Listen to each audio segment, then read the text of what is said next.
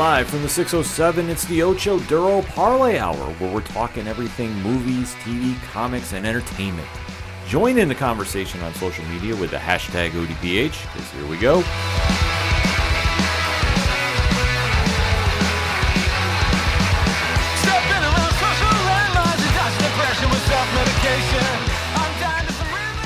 Welcome to an all-new edition of the ODPH podcast, better known as the Ocho Duro Parlay Hour.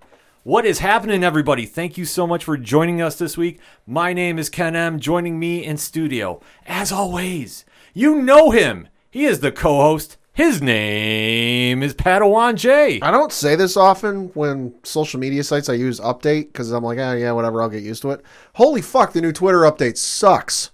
Oh, well, speak on it, Pat. So for those of you who don't know and haven't opened your Twitter in a while, open your Twitter. You know how they had for a while, it was the latest tweets, you know, everything in kind of chronological order. Then they decided to bring out the curated list where it was like, oh, here's what we think you want to see first. You had to set it so you went to your latest tweets. They've now forced it so that you automatically go to the curated, here's what we think you want to see list first, and you got to go over to the latest tweets list, and you can't fix it back. I hate it. I haven't had too much trouble with it just yet, but I'm sure if I get deep diving into it, I just see a lot of Twitter spaces, and that always throws me off left and right. That's I'll like, that. no, just, exit stage left for me on that. But ironic you mentioned Twitter, because we have a special guest joining us on Skype that we know from Twitter, and I have to give him his flowers because he always, no matter when I come on his show, and I'm so gracious he asked me to come on his show, is always giving me mine. I am long overdue to return the favor. Now, we have been doing this whole podcast thing for almost 5 years now. Something like that. And this gentleman is one of the best people we have met during this entire voyage, journey, whatever you want to call it. We've known him since about 2018, I believe. Met him in person at 2019 at the infamous podcast meetup at New York Comic Con, where we hung out with So Wizard, Superhero Speak, Pint of Comics, and this gentleman as well. Had a great conversation. I completely missed the Watchmen panel, and I regret nothing. Nothing for it. They also fucked up on their end of things. Yeah, that's a whole other story. That's a whole other ball of wax right there. But still, I regret nothing because the conversation was dope. It was awesome meeting him, and we have been connecting, obviously, through Twitter. If you follow at OD Parlay Hour on Twitter, and you should, you probably see me tag this gentleman a lot of times because he is one of my favorite people to talk to. He always has great takes. He does a great blog when he decides to drop one. If it's a poll, asking the Twitter questions to everybody that's involved, he is helping to make the community better as well. I am super freaking psyched up. I'm almost screwing up my words because I'm so amped up. We have him on the line. Ladies and gentlemen of the ODPH Society, please give a warm welcome to the one and only Rob Stewart from the SWO Productions / Join the Stu World Order podcast. Stu, what is going on, man? Oh, that was far more than I deserve. I really appreciate it. I know I always say such kind things about you, but you earn it much more. Stop. I can't say enough how much I thank you for those kind words. No, absolutely, man. No, seriously. You are one of the people I always check on Twitter because you're always interactive. You're always having everybody involved, too. And it's always just, when we go on there, everybody's like, oh, Twitter's so toxic and blah, blah, blah. And it's like, no, if you go hang out with the right people, it makes it so much better. And you are one of the reasons for that, too. So we have to say thank you for that. Hey, Twitter's what you make of it, and I take a lot of my cues from you, man. Like I tell you all the time on my show, you are the MVP of independent podcasting. You are so kind and warm and welcoming to everybody out there, and I just strive to be half the presence on the Twitter independent community that you are. No, man, you're absolutely killing it on there, too. And you do an amazing podcast, too, so I was saving that intro for you. If somebody is not familiar, and I don't know why, because seriously, if you're not following Stu and his podcast, fix that immediately after this episode. Why don't you tell everybody what you're all about with the Stu World Order? Sure. So we have the Stu World Order podcast where we review random comic book movies. How that works is I bring guests on, whether it's people in bands, folks like you who are in other podcasts. I bring in a lot of guests that they'll talk about what they have going on. And I have a list of comic book movies that I think right now is still, 1 to 110, 115, something like that. and they'll give me 3 numbers from the list, and I will say, all right, here's your choices, and then out of those 3 that they pulled at random, they choose the one that they want to talk about. So we go into the show, it's a pretty positive attitude on the show. We look at every movie and say every movie has ups and downs. So we list some ups for the movie, some downs for the movie, then we give it a rating out of 10, and we do a talking point, usually something tangentially related. Like our most recent episode is Batman Forever at this point, and our talking point on that one is, what's your favorite fan theory? Because I'm living and dying on the idea that Batman Forever is a movie that takes place in the Batman 89 universe. Bruce Wayne has died in that universe. Yeah. Batman Forever is a movie they made about him. I saw your post on Twitter about that, and I sat there for legitimately like 5 minutes going, holy shit, I never thought of that before. It makes a lot of sense. Yeah, absolutely. That is a great theory about that. There's so much Batman talk going on right now, and obviously from the movie, and we're going to be deep diving into that in just a second. But this is what you get from Stu, and definitely if you're not following him on Twitter, you need to. We have his show links and everything that you need to know about him in the liner notes of this episode. So if you're like, hey, how do I get in touch? Boom, we make it that much easier for you. And if you want to get in touch with the ODPH podcast, well, we just simply say odphpodcast.com. Join in the conversation on our social media accounts. Check out Parlay Point's new blogs dropping this week. The TeePublic store sale going on. Items up to 35% off. Now is a perfect time to go get some ODPH swag. All that and so much more. odphpodcast.com. But kicking off this episode, we kind of alluded to it with the Batman talk. There's no other big story going on right now in the land of entertainment than that. So, Pad, you got the numbers for us about Matt Reeves, Robert Pattinson, Zoe Kravitz, Paul Dano, and so many others. Movie that is just dominating the box office. Yeah, so over the weekend, it opened with a astounding $134 million and change here in the United States, putting it number 1 at the box office ahead of Uncharted, which finished number 2. Looking at the last couple of days, it has grossed another $37.2 plus million here in the States. So for totals, domestically, it is currently at $155.6 million. Internationally, it is sitting at $124.2 million for a worldwide gross of $279.8 million. Yo. And that is all according to boxofficemojo.com. That is an insane stat. So right now, we are going to start deep diving into the Batman. So if you haven't seen the movie yet, we are giving you fair warning right now.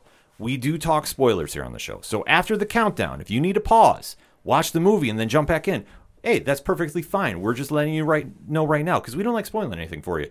We give you that warning. So after the countdown goes, it's fair game.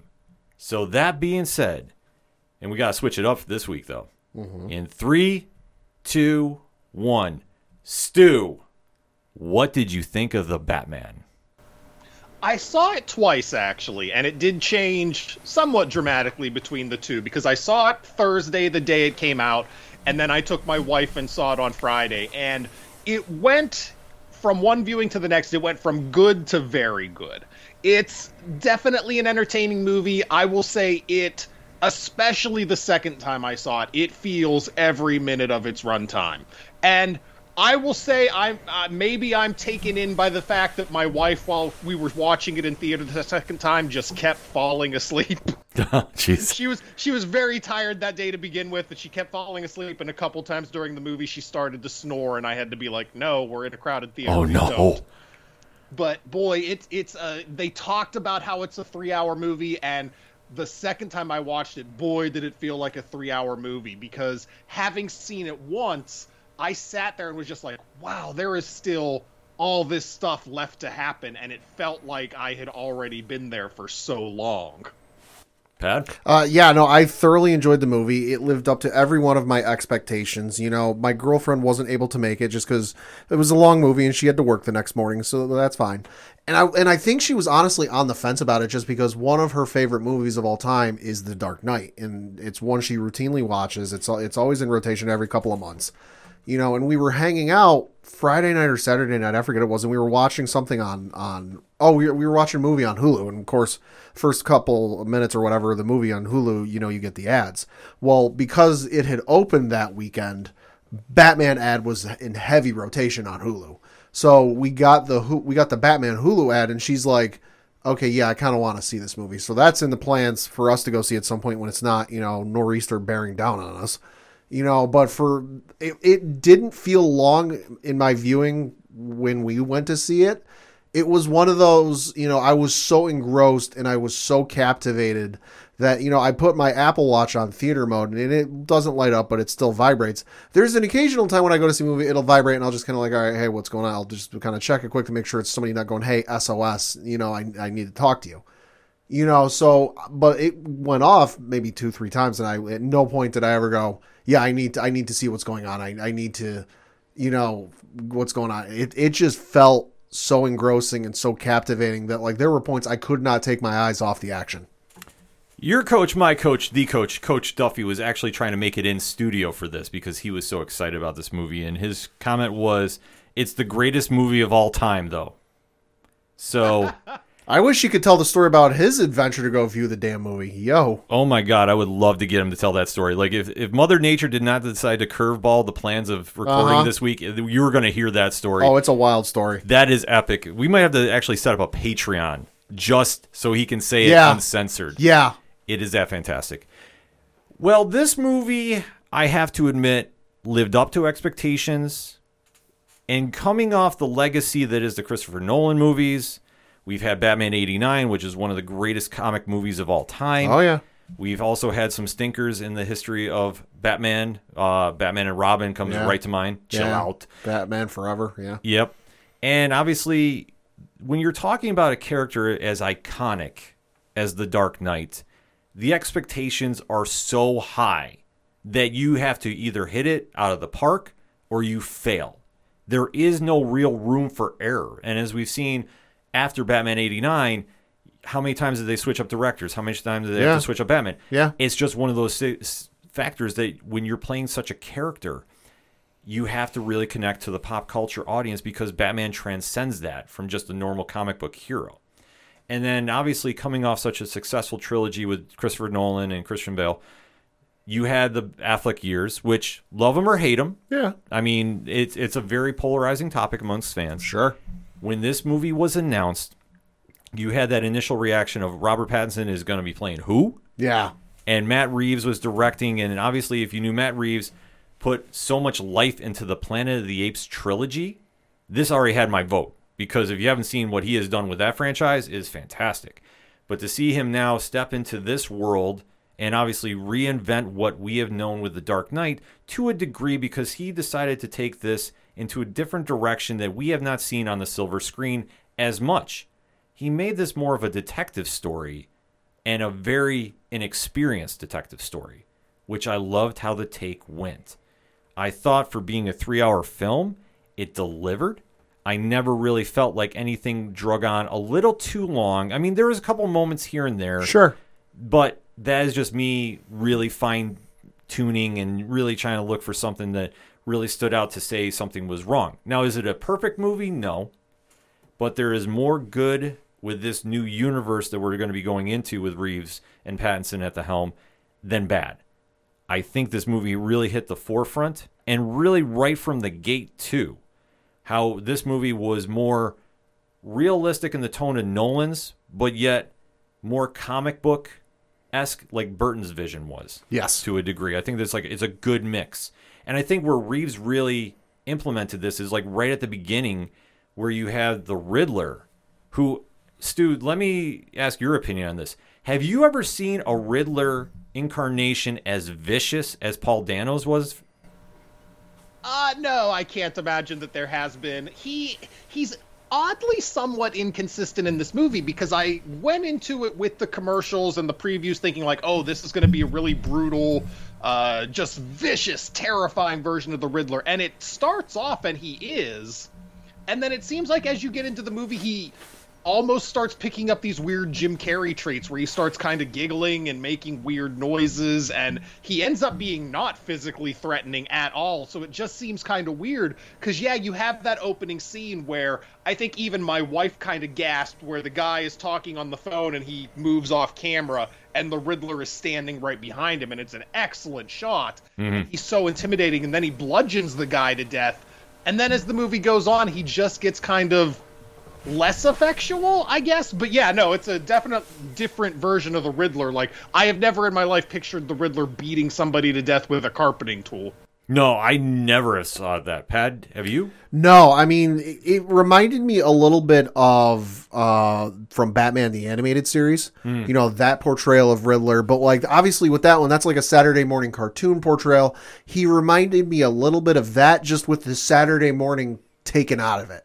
You know, where it's I'm smarter than you, I know better than you, I'm leading you along on this breadcrumb trail to figure things out, because that's ultimately Riddler's thing, is like, he can't commit the crime without leaving a piece behind or a clue behind to let you know it was him, you know. So to your question though, have I ever seen an incarnation like this? No, I mean, the only thing I think even comes close is some of the stuff they had the Riddler do in the Batman Arkham games. But even that wasn't necessarily to the degree we've seen in this movie. So no, I don't think we've seen anything like this. No, this is about as vicious as you get with him. And I think this was such a really fresh take on him that's what really won me over with this movie too. Because with Batman's Rogues Gallery, and you have to remember, it's one of the 3 greatest in all of comics. It has quite a few college courses about it. Yes, for good reason, too. Except Kite Man 101 is a very hard course. Just putting it out there right now. But to really take a character that we haven't seen in this incarnation, like, sure, we've seen the one from Batman 66, and we've also seen the Jim Carrey version, but this one was as cold as you can get. Yeah. And calculating with a whole different purpose as he's slowly going through and doing his agenda. And you're seeing a very inexperienced Batman trying to figure this out. And that's why I really love that they went to year 2 about this. Yeah. Because they didn't start out with him knowing everything and just going in there and being the Batman we knew. Like, he was making mistakes. Yeah, and that was one of the things I pointed out to our group after the movie was all said and done, was that, like, they made a point in saying year 2. And at the start of the movie, when he gets it, like, when it's a one-on-one fight, he still holds his own pretty good. But when you start getting into maybe 3, 4, 5 plus guys, that's when he starts getting in a little bit over his head, and he started making mistakes, and he starts getting hit in the back and hit in the leg. But by the time you get to the end of the movie, he's still getting overwhelmed a little bit, but he's taking on like 15, 20 guys, and he's like, all right, I'm good. Yeah, I think that scene where he was fighting the Joker gang. Yeah. At the beginning in the subway, I thought it was prime example of it. Even though they had the cool intro where he's talking over the bat signal going off, and he's like, that's not a signal, it's a warning. Uh-huh. And then he goes down to fight everybody there. And ironic that the young gentleman that is joining the gang, I'm assuming. He's in initiation. Yes. Did anybody else realize that that's who plays Tim Drake on HBO Max's Titans? No. I didn't realize it when it happened, but I've since seen that. Yeah, so that's a really nice little Easter egg. Oh, yeah, I was marking out about that. I'm like, wait, all right, I know this is not connected, but that would be a hell of a thing to do. Well, they did Batman on that show, but that's a whole different ball of wax right there. But to see how they kind of were showing how inexperienced it was, and then seeing how he's trying to figure out the Riddler, who's always 2 steps ahead of him right now, I thought was a brilliant portrayal of this.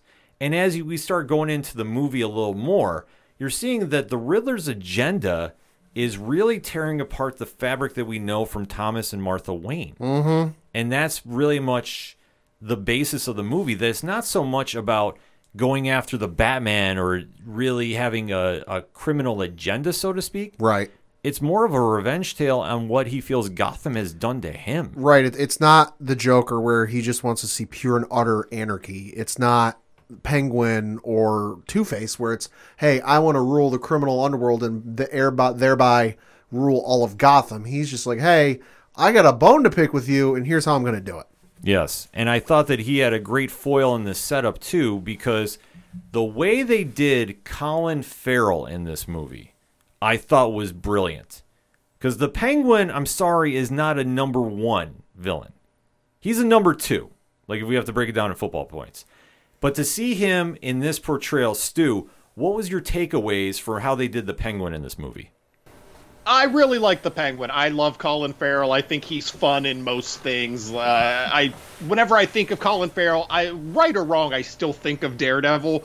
Yes. Say what you will about that movie. He's fun in that movie. He is giving that role everything he has. He's not holding anything back.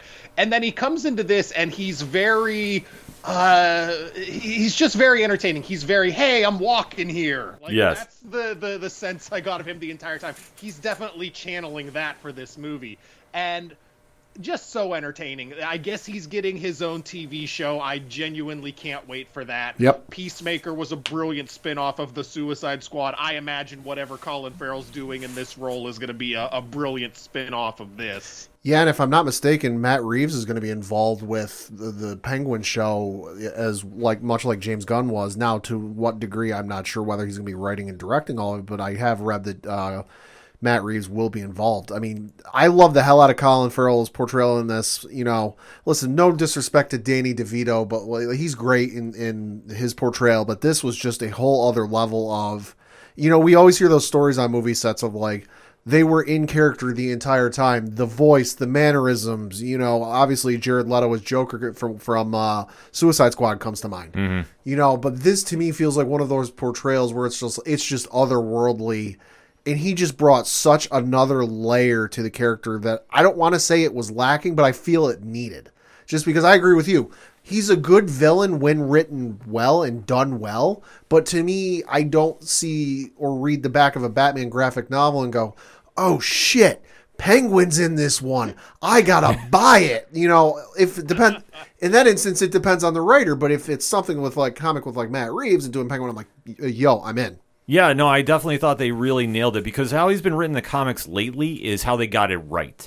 Like, he's not a number one, but he's a great number two. Sure. And especially how they write him as, like, the gangster and working with the mob and being that character that you don't know. It's almost like a wild card. I think is brilliant for what they did for this. It reminds me a lot of how James Tynion was writing him lately in the Batman runs. Like, you don't have him as the one, but he's also involved with so many people, and especially how they did the Iceberg Lounge, too, which I thought was a nice touch because it's tying in the corruptness of Gotham with the organized family that they kind of were alluding to a little bit from Long Halloween. Like, this is the only sprinkles I thought they did for the story, which I'm not mad about because I know a lot of people were speculating it was going to be Long Halloween.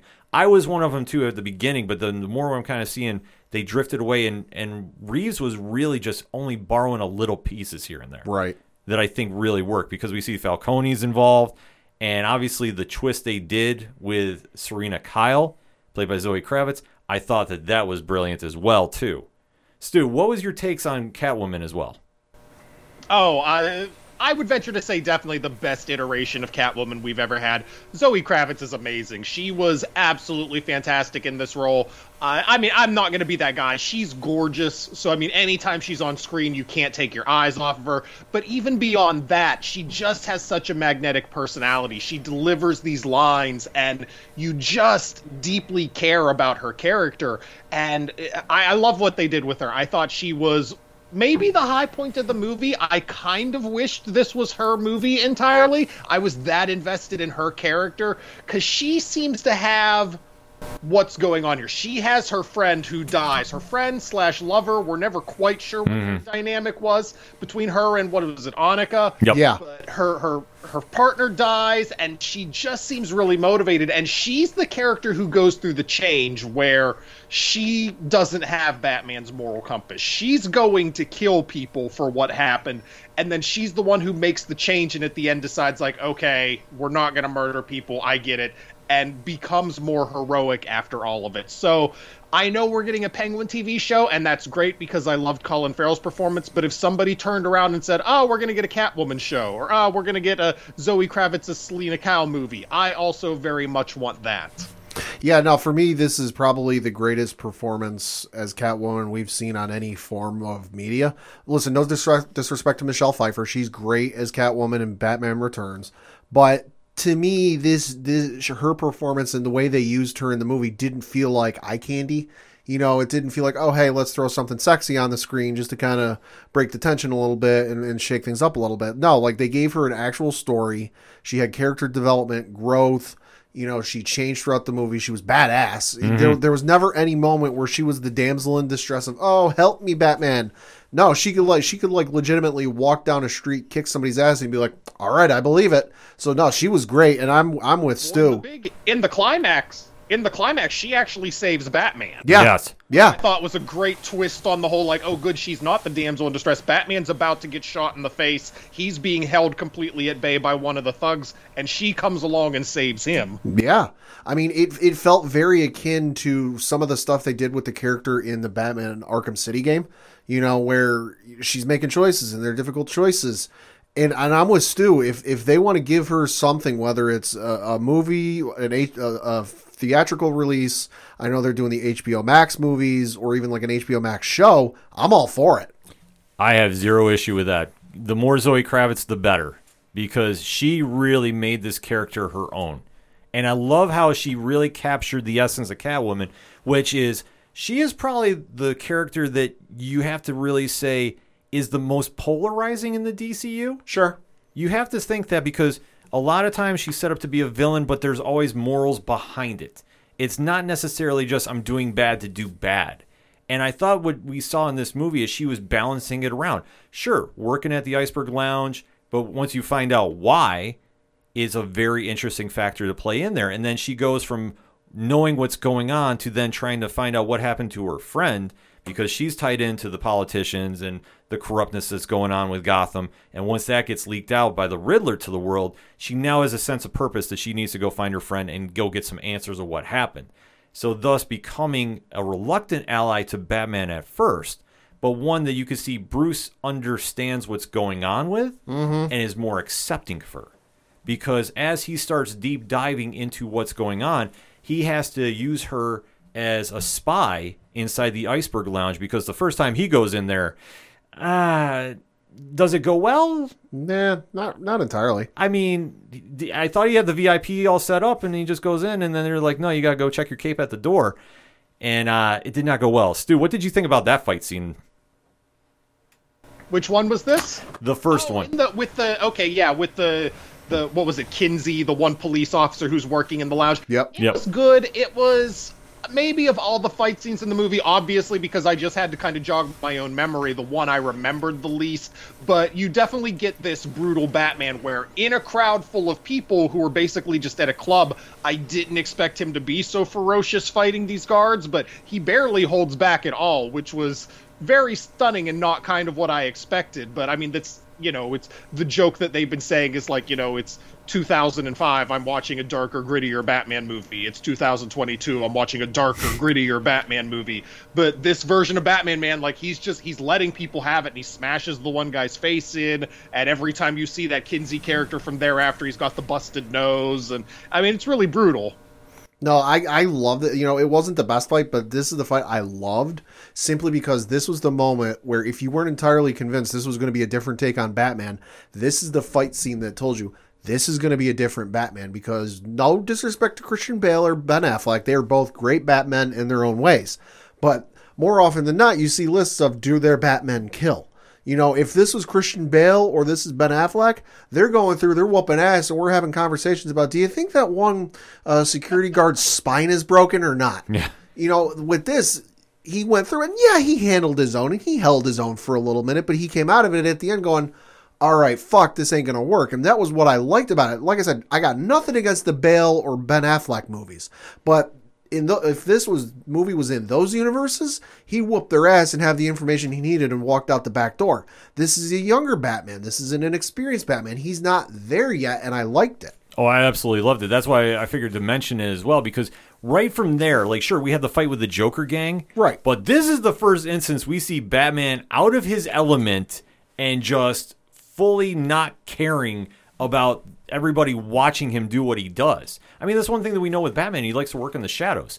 This is like I'm literally walking into a club full of socialites of Gotham, and I do not care. No. I'm literally going to beat the crap out of everybody to get the information I want. And then he has to take some humble pie and go, okay, that time didn't work. Let me give Selina the camera contact lenses, which I thought was awesome. Oh, yeah. And then she starts going through, but once she realizes the agenda is not matching up with her, she pops him out. Yep. And then you start getting a whole different ball of wax going on here. Meanwhile, at this time, the Riddler is plotting another attack on the DA, which that turned out to be an interesting scenario because Who saw the Riddler attaching a bomb to his neck and driving through a funeral? Like, Stu, what do you think about that scene?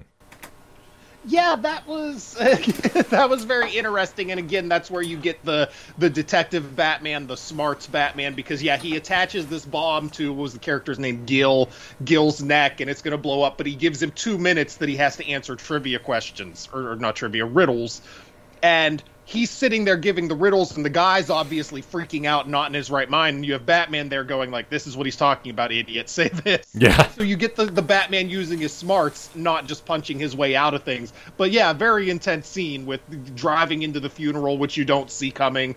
And it brought up one of the weirder points in the movie that my wife gave to me is, the Riddler has this list of all these people he's going through and killing, and every single one of them he kills to some degree or another up close and personal, except for Bruce Wayne, and that seems really weird. Like, that's pretty much the plot armor for the movie in regards to that, but that's just kind of tangentially related to that scene. Yeah, no, you bring up a good point. I mean, it was definitely an interesting scene. I didn't figure it would go that way. I knew something was going on just because we see the Gil Coulson close to Phil Coulson. Yeah, that was weird. You know, he goes to his car. He tries hitting on Selena and tries bringing her home. She's out of her element. She's like, no. She leaves. He gets in his car. There's a whole, oh shit, there's a guy in the car.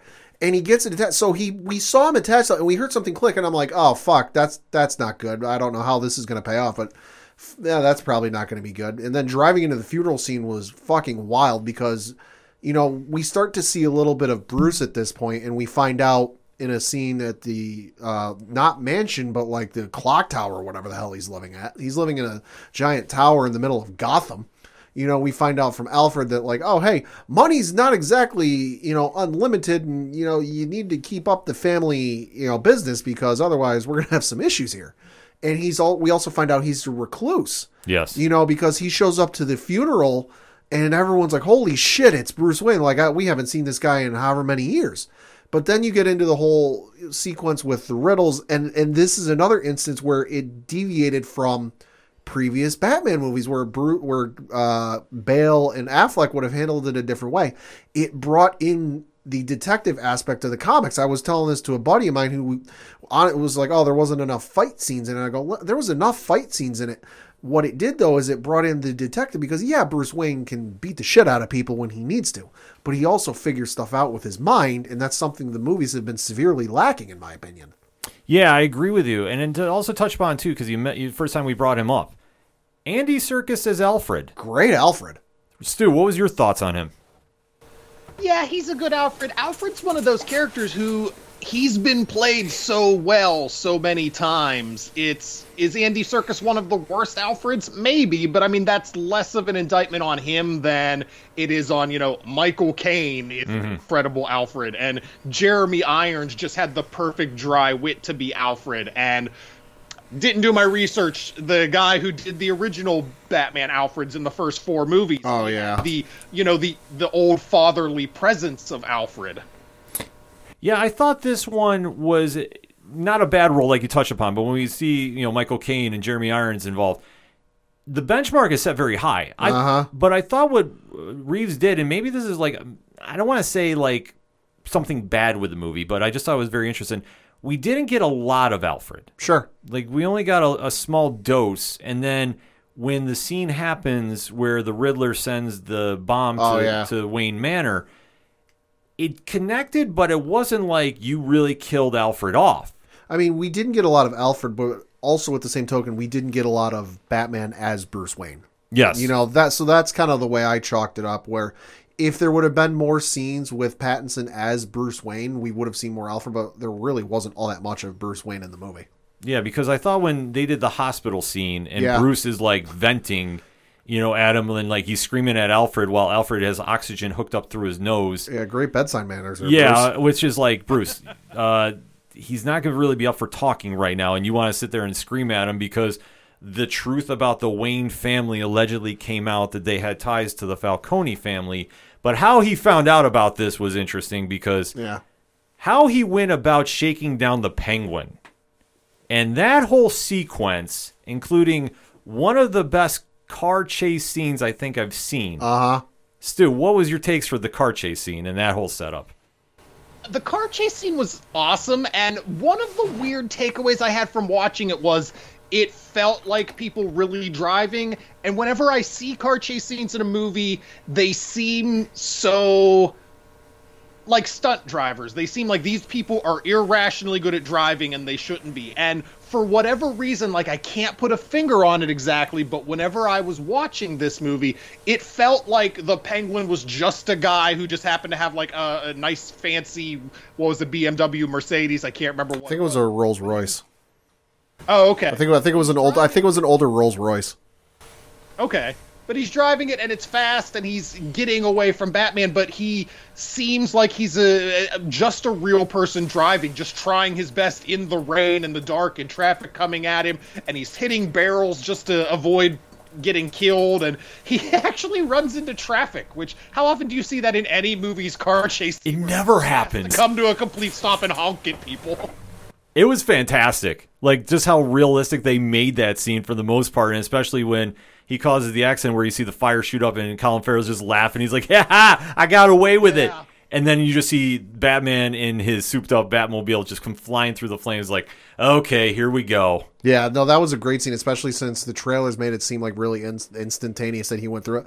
But that was a great job by both the filming and then the editing of, like, that was long and drawn out enough that you're like, oh, shit, he's not going to... Because we know it's coming from... Because it's been in every trailer and every TV spot. But he doesn't know that it's long and drawn out enough that when he finally comes through the fire, it's like, oh, fuck, here we go. And I love, like, before they got going to, his car stalled. Yes. I thought that was a nice, subtle touch because of how inexperienced he is, because they've already established it's year 2. It's those old muscle cars. Exactly. But after he gets the shakedown, he teams up with Jim Gordon, who's his only ally here, and they are starting to pressure that Penguin is the rat that is working with the GCPD. Yeah. And it turns out he's not. No. And how they leave him hanging, I thought was brilliant. Because they just leave him tied up, and he's like, hey, what am I supposed to do here?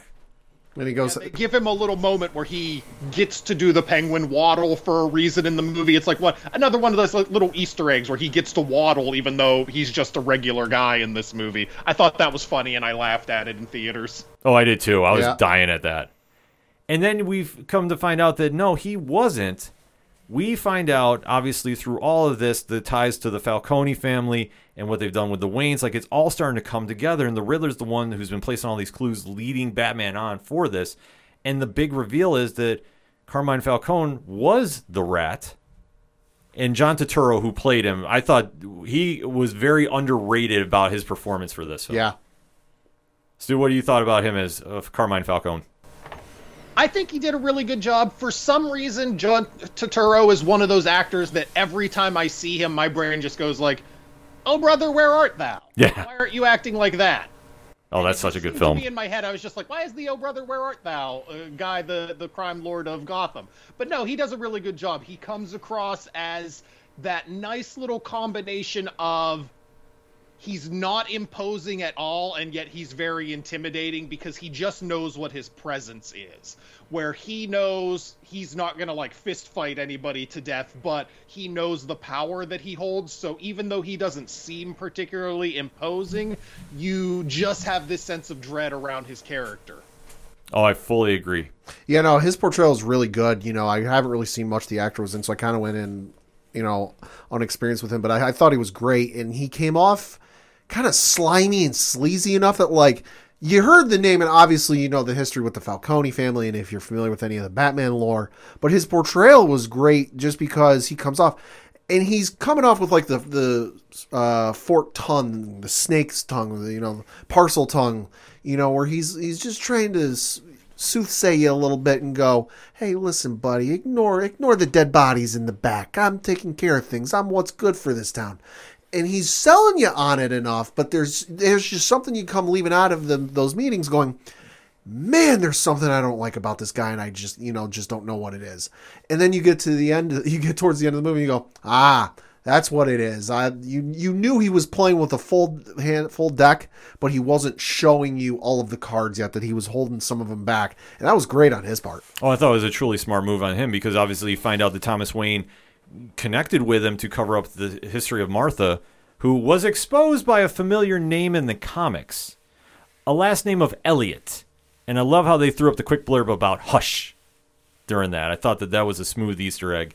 And then you see about how Falcone did what he had to do to cover up that secret. And then you find out about how he's been working with the GCPD. And then the big bombshell, which I was completely surprised at, that he's actually Selena's father. Yeah. Stu, what did you think about that reveal? It's one of those things I just kind of expected because that's the reveal that we got in the Catwoman When in Rome book and then in Batman Dark Victory. So I'm kind of used to this idea. That was one of the things I assumed that they pulled from the Jeff Loeb universe of he was going to end up being her father. I wasn't sure. Maybe you guys can shed some light on this. Did he know that he was her father? Because he seemed like he might have, and then at the end I wasn't sure again, because he was actually kind of skeevy with her at a few points, but at the end, whenever she says, "Oh, Dad," he doesn't seem particularly surprised by it either. I don't think so. I think he was calling her kid a lot just because generational thing. Hey, kid, how you doing, kid? I think it's an instance like where we saw in the Joker movie. Obviously, it didn't turn out being the case, but in the Joker movie where his mother tried telling Thomas Wayne that, oh, this is your illegitimate, and it just never got to him. I think this was another instance where Selena Kyle's mother tried telling him, and just because he's well connected and he's got all these people in between him and the general public, it never got to him. So he might have heard whispers, he might have heard rumors, but just it's one of those things you hear. Everyone's trying to get a dollar out of me. I'm one of the richest guys in all the crime world. But I think it was one of those things that by the end it was like, okay, 2 and 2 together, he's no idiot. It made sense. So, but no, I don't think up until the end he knew that she was his daughter. I don't think he knew. I really don't, because it's just how his reaction at the very end, because when Selena makes her attack on the Iceberg Lounge by herself, and then Batman has to come in there too, you get the sense that he really just had no idea what was going on, and I think he really did not suspect Selena was capable of it to make that attack. And then when she was going in there, she almost got it done too, just to see how that all played out. But that was also set up all by the Riddler too, because he telegraphed it, because he wanted the bird to come out in the sun, and then as soon as Batman brings Falcone out in the spotlight, he's taken out by the sniper. So the body count now is at about 4. Yep. And then Batman realizes he's here. And then what I thought was just such a unique move, but then again, this goes to show about how Paul Dano's portrayal of the Riddler was. He basically gives himself up and goes right to the diner. Which, red herring to me, we've seen this before where the villain willingly gives themselves up and wants to get arrested. I'm like, all right, this ain't good. No. Stu, what did you think about that whole ending scene there with Falcone dying and then the Riddler just basically giving himself up? It was interesting. I like that he was literally right under a streetlight, so Batman looked up and put it all together when you bring the rat into the light. So they had brought Carmine right under a streetlight. The Riddler kills him, and then, they do that thing. It seems odd in that one of those things where maybe it was just done to make the movie moment, but if the Riddler's entire plan was to give himself up, why did he leave the apartment?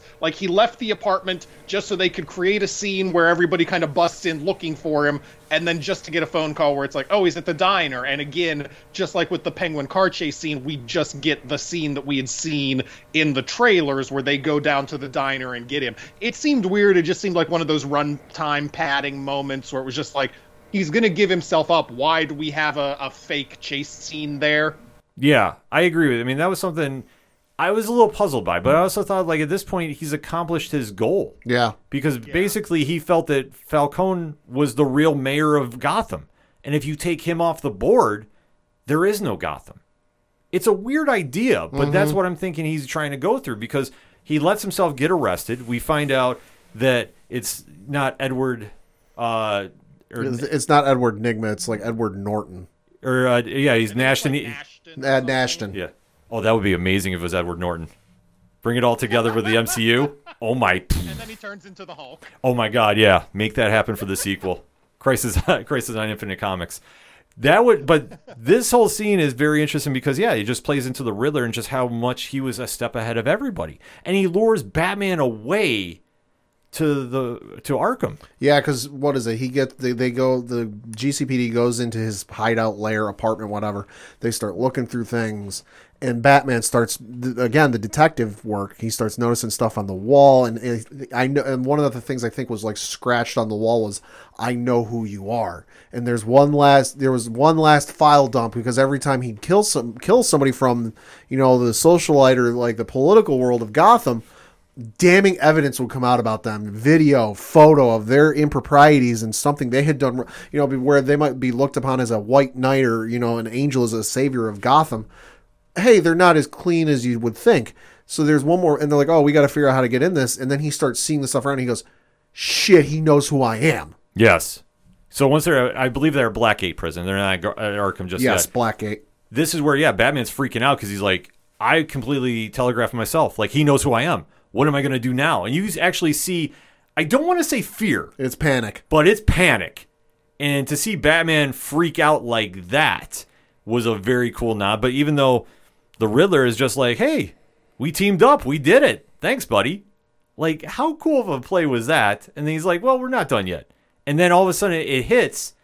Wait, you are not as smart as I thought you were. Mm-hmm. Well, I guess I'm going to have to do this myself.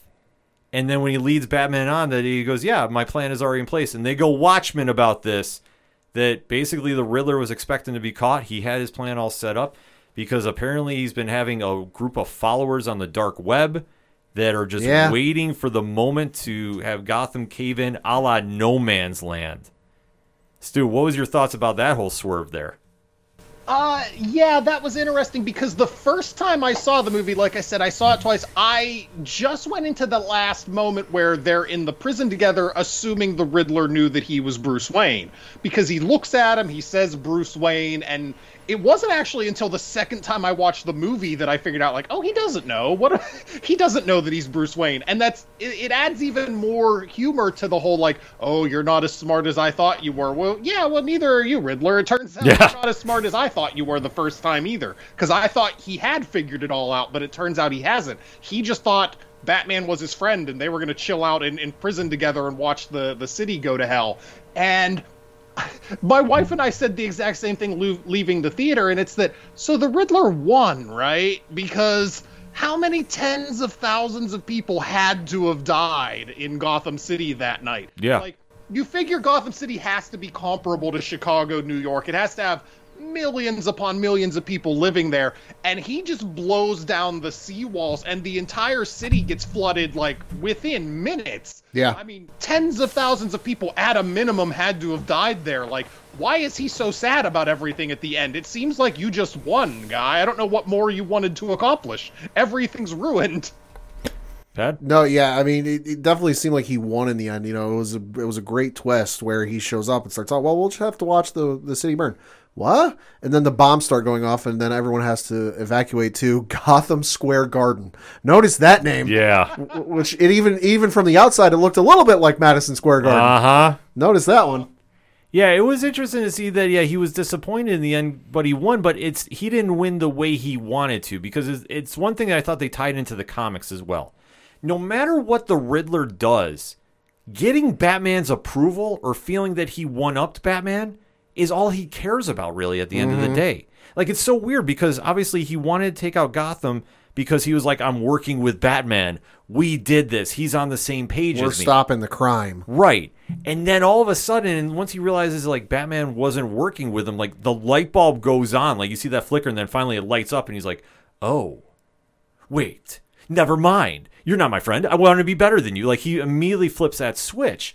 And then as he's watching Gotham go up, he's like, wait, but Batman could still stop this. And that's what planted the seed in his head. And it just ties back in, like I said, how he's been written in the comics for years. His goal is he wants to be the smartest guy in the room. And if he's not, that drives him absolutely crazy. And as you see, Batman immediately is trying to save everybody he can in Gotham. They go to Gotham Square Garden, GSG. And you see how he's trying to save it's election night and the new mayor is in there. And how the Riddler's followers are trying to do an assassination attempt while the city is flooding. So it's complete anarchy right now. Yep. But Batman does what Batman does best. He rises to the occasion. He's doing all he can. Obviously, he has no prep time. Nope. So he is struggling during this entire thing. And he almost winds up getting killed at one point because somebody finally came up with the right idea. He's got all this armor. You're going to have to take him out with a headshot. Yep. And after he's finally taken down, after he's taken out, I don't know how many hundreds of followers the Riddler has, he does get bailed out by Catwoman, who makes an attempt to come back. Yep. Stu, what was your thoughts about this whole scene? So the one thing that this movie did that completely floored me, the part of this movie that I had been on the fence about whether I liked this movie or not, and then this happened, and it was just like, okay, that was amazing, is going all the way back to the beginning of the movie. We talked about that scene where the bat signal's in the sky, and you have the narration of Batman going, like, the symbol is there to scare people because whenever they're there, they think that I'm in the shadows. And he actually specifically says then, but I am the shadows. Mm-hmm. And then the movie ends with Batman jumping into this flooding stadium, lighting a flare and guiding people to safety. So you get this travel of literally saying, I am the shadows, to lighting a flare and becoming the light for Gotham. So yeah, that's his character arc. I talked about how Selina Kyle had an arc. That's Batman's arc. And the movie doesn't hit you over the head with it. At the end, there's not narration from Batman going, oh, I used to say I was the shadows, but then I became the light. The movie doesn't beat you over the head with it. It just lets it happen. The man who said he was the shadows lights a flare, and instead of punching things and intimidating people and being this fearsome presence, he becomes the light. He becomes the hope of Gotham. And I loved that. I loved that so much in this movie because, like I said, they did it just subtly enough that you couldn't really miss what they were doing, but they never had a character beat you over the head with it. They never had a character spell out, oh, and this is the thematic moment that we're showing you here. And I just love that. I thought that was fantastic filmmaking by Reeves and the screenwriters. I was a huge fan of that. No, I agree 100% with everything you said. You know, when that moment happens and he works to get the people out of the flooding water and he strikes up the flare, as soon as, and this was brilliant cinematography, because they didn't just do it with a shot of him just walking in with the flare and walking through the water.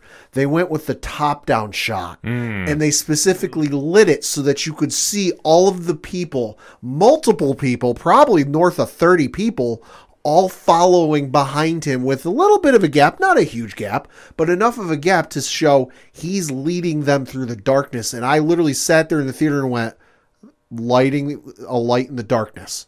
And it was probably my favorite shot of the entire movie because like Stu said, that is who the character is. He is obviously this guy who goes through the streets at night, beats the shit out of guys, and tries to keep the city safe. But as he said it in the beginning of the movie, I can't be everywhere. And they showed in the beginning the one store, a convenience store was getting robbed and he couldn't be there.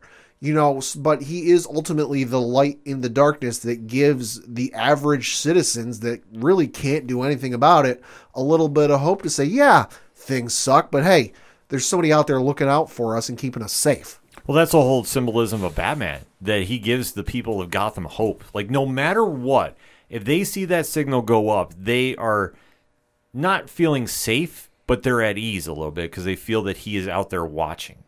And I thought they really demonstrated this very well. I thought they took a little long when he was hanging on the wire there before he falls in the water. Sure. I thought they drug that out just a little bit too much. But I will say I did mark out when I saw him shoot up with Venom to get that adrenaline boost. Yeah, notice that one. I was like, oh, wait. Oh, okay. We're going to go here this soon? Okay. And if they were going to do a narration, they needed Kevin Conroy to do it. I remember back at Gotham Square Garden and just go from there. Like, that would have been so freaking perfect. And how they even did the scene, like I say, he winds up saving the day, so to speak, because he is inspiring the city. The city, even though it has now lost thousands of people because of the Riddler's action, there's still a weird sense of hope. And that they will come back. Mm-hmm. And that's the one thing that Batman, like we say, is trying to instill in Gotham. That at the end of the day, he loves that city so much, he is trying to do everything he can, even though it's a hopeless situation. to make it better. Also, can we take a note and just I can't take credit for this. I saw this online, but in the beginning of the movie, it starts on October 31st, and then and by the end of the movie, it says it took place over the course of like 6 or 7 days or whatever. And the bombing and attacks in Gotham took place on Guy Fawkes Night. Remember the 5th of November? Oh shit. Oh. Yeah, I saw that online and went, "Ooh, that's really good." Oh, there was so many well-placed Easter eggs throughout this entire movie. The Court of Owls one is dope too. Yeah. I'm fingers crossed for that one. But as the movie ends, we see Selina takes off, even though she did play an impactful role, and Gotham is starting to get back on their feet. And then they're trying to. Well, they're trying to, but like I say, it's going to be a slow build to that. But this is where the legacy of Batman is really going to take over. And when we see him next time on the big screen with Pattinson in the role, you're going to see a more seasoned Batman from this experience. But the scene that I think got everybody buzzing is back at Arkham. The Riddler is talking to somebody through a cell. Mm-hmm. And Stu, I want to get your opinion on this. When we find out who it is, it's a familiar face, so to speak. What was your takeaways from this? My takeaways are the same takeaway I've had with all Batman stories for the last 10 to 20 years, and that's that the Joker is a crutch, and we don't need him all the time. You can tell Batman stories without the Joker. Matt Reeves, you can do it. Anyone can do it. I'm just Jokered out. Heath Ledger was the Joker. He gave the performance of the Joker that we're always going to live with forever. I never needed the Joaquin Phoenix movie. I never needed Jared Leto as the Joker. I don't need whatever this universe is going to do with the Joker. He's just a crutch at this point. You talked about it. Batman has one of the 3 best rogues galleries in all of comics. You don't just have to keep coming back to this character. I like that they kind of set up this idea of maybe they're going to have a whole rogues gallery thing and Joker and Riddler are going to gather people and have friends and be bad guys. But it's I don't need any more of this character. Let's do a Batman series without the Joker for once. I was certainly surprised by it, just because I figured at some point once it came out that they want to do sequels to this. I'm like, all right, at some point we're probably going to see him. I didn't necessarily think it would be this movie, but I also didn't hate it because they did enough with this movie in setting up the sequels. You mentioned the Venom, the Court of Owls reference, the Hush reference, the Joker reference. They did enough with this that they're not enclosing themselves into, okay, we only introduced this one villain, so that's the next villain we have to do for the next movie. They've got enough there that, if they want to come back and do a Joker in the next movie, they've got an avenue to. If they want to come back and do a Venom, or Bane, they've got that avenue. Court of Owls, they've got that avenue. So I like that they're introducing these characters in these possible situations, but if nothing ever comes of them, I'm fine with that, because ultimately as fans, when we sit here and watch these movies, to us, they're living, breathing universes, and we're sitting going, oh, I wonder what they might be doing after the movie starts, before the movie starts, while the movie's going on. It's just one of those things that I feel gives it a living, breathing thing, and I didn't hate it, but if nothing comes of it, I'm all right with that. I thought it was interesting. I mean, I'm not super over the moon about it. Barry Keoghan from the Eternals fame it was the Joker in this one. So to whether he's going to be around for long term, if they decide to go long term, I thought it was interesting to see him show up. I'm really kind of curious now if maybe the end of Reeves' trilogy would be the War of Jokes and Riddles from Tom King, that story, because that would be something I could see happening. Especially when he's like, oh, you'd be a friend like me, and then see how that story was played out. That has some possibilities. I mean, that would tie in a lot of people, so, that would kind of make sense to a certain degree. But if they don't ever go near the Joker for this franchise, I'm okay with that as well. I'm not going to be upset about this. Because, the points we've touched upon here, there's so many Easter eggs for that Rogues Gallery that you don't need to do the Joker on the big screen. No. You can do a Two-Face story, because they did set that up. Yep. And really have him not be the side character splitting time with the Riddler, have him be his own character and doing something in Gotham. You can do something like that. If you want to go Bane, I would not go Bane this early. No. If you really want to try doing something crazy, I would do Nightfall, the real Nightfall for the third movie. Ooh. And then you can tie in everybody there and go crazy as one. As long as we don't see Azrael. I don't need to see Jean-Paul Valley in that suit. I do not need to see that on the big screen. Hell no. But there are so many endless possibilities with this that with this movie, the playbook is wide open, and Reeves has shown that he can tie in elements of different comic stories and not have it be not fully developed. Like, I think one of the biggest problems that we've always had with Batman vs. Superman is the first half of the movie is The Dark Knight Returns from Frank Miller, and then we go Death of Superman. And it really conflicts on what you're trying to tell. Reeves really sprinkled in so many different elements from different stories that he made it work, and that if he decides to go in a certain route, fans would be okay with it. Because he didn't do it so overbearing, but there's that possibility. They're like, okay, if you want to go do a Hush storyline, that could work. Right. If you want to do Two-Face, that could work. And I think that that's just something that was really such a strong point to this movie, that when we get some more movies coming from this franchise, it's going to be nothing but a win. Stu, before we wrap up about the Batman, was there anything that stood out to you that you really did not like about this movie? Nothing I would say I really didn't like to a huge degree. I thought the movie tried to do too much. I was really invested in all of the Catwoman, Carmine Falcone, all of that stuff, the dynamic with her character arc and everything that was going on. And I honestly thought the Riddler was the weaker aspect of the movie, to the point where once they killed Falcone and Catwoman was gone for a while, I thought like, oh, and now we're on to the stuff I don't care about as much. A lot of times when you think of Batman movies, with the possible exception of Batman Begins, you think of them by their villain. I mean, Batman Forever, you think of Jim Carrey and Tommy Lee Jones, for better or worse. Yeah. You think of Jack Nicholson, you think of Heath Ledger.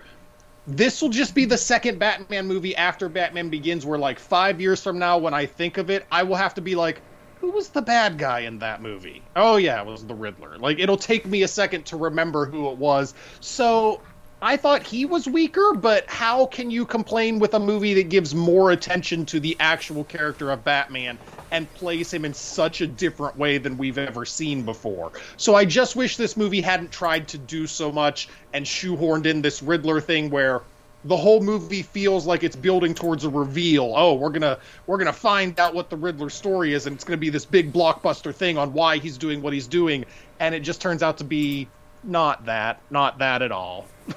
No, I didn't care much for the Riddler himself and his storyline, but everything else was good. I think the only thing for me that maybe was a little bit of a negative was not enough Bruce Wayne time. It didn't need to be a whole ton more, but just it felt like just a way too much, way too little. You know, I could have used a couple extra minutes of Bruce Wayne time. The only thing that really kind of stood out to me was Jim Gordon.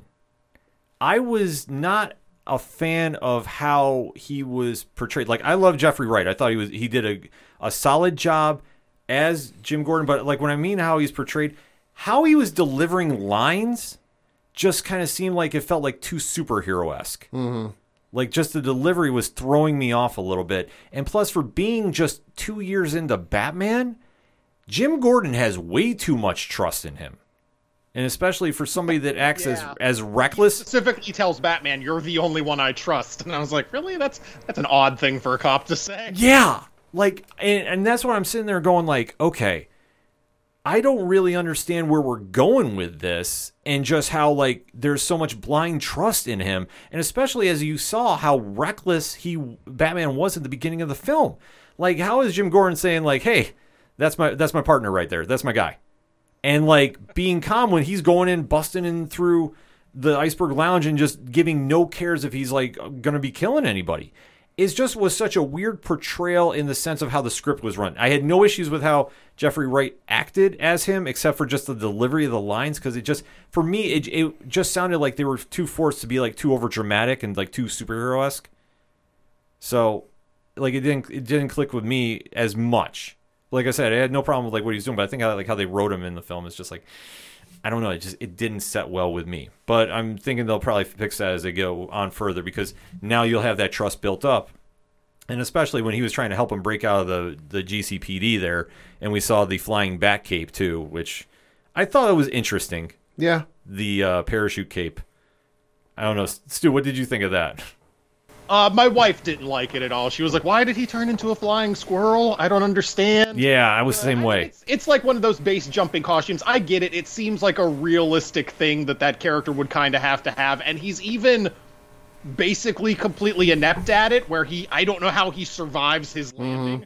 but boy, he does a really bad job landing out of it. And you just think like, all right, so yeah, this is a character who's still learning. It's a realistic thing that he has, and it's a realistic landing that he has with, I guess with as much armor as he's wearing, he would survive it. But, that seemed really painful for him. I mean, I didn't mind it. It's an early prototype for something he knows he needs. Why spend the time early in his career, why spend the time figuring out how to make this thing when something I already need exists? I'll just go out and buy a black one. And obviously it doesn't work out. So if he comes back in the next movie and needs something similar, I imagine it'll be like, Tony Stark in the MCU movies where he takes his faults and improves upon them. So if he has to make another one of those escapes in the next movie, won't be the same way without the same results. Yeah, so it will be interesting. Like I said, that kind of threw me off, but I think they really wanted to emphasize about how really inexperienced he was, and I think it definitely threw a little nod to the 66 series, just with all the bat gadgets, even though you didn't have bat shark repellent. That would have been fantastic, though. So, final thoughts on the movie, Stu? I really liked it. Like I said, I saw it the first time, and if I was scoring this like on Letterboxd out of 5, the first time I saw it, I gave it a 3 out of 5. The second time I saw it, I bumped that up to a 3.5. So, I mean, I really liked it. It went from a good movie to a very good movie for me.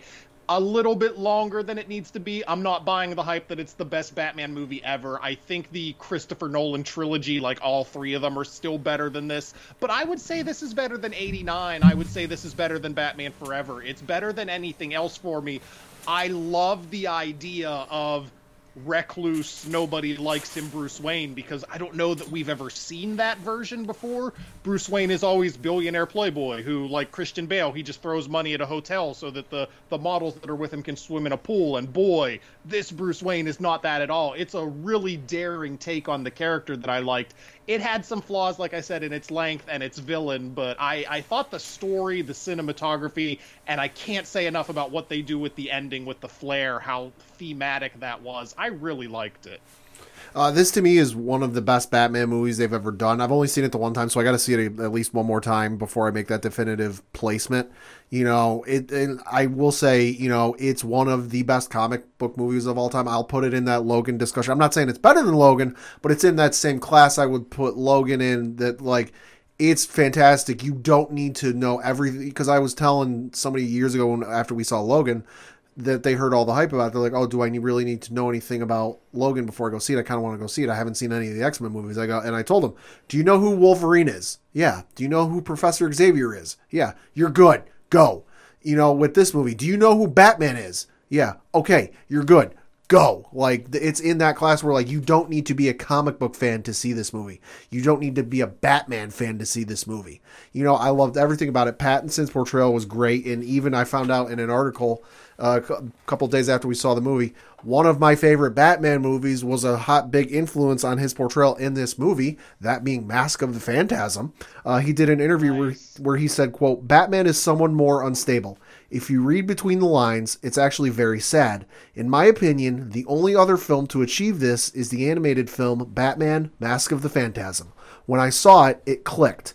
Being Batman is a kind of curse. It's a burden. I don't think we've ever really seen that in a live film," close quote. So the fact that because you really think about Mask of the Phantasm, it's kind of like the inverse of this movie.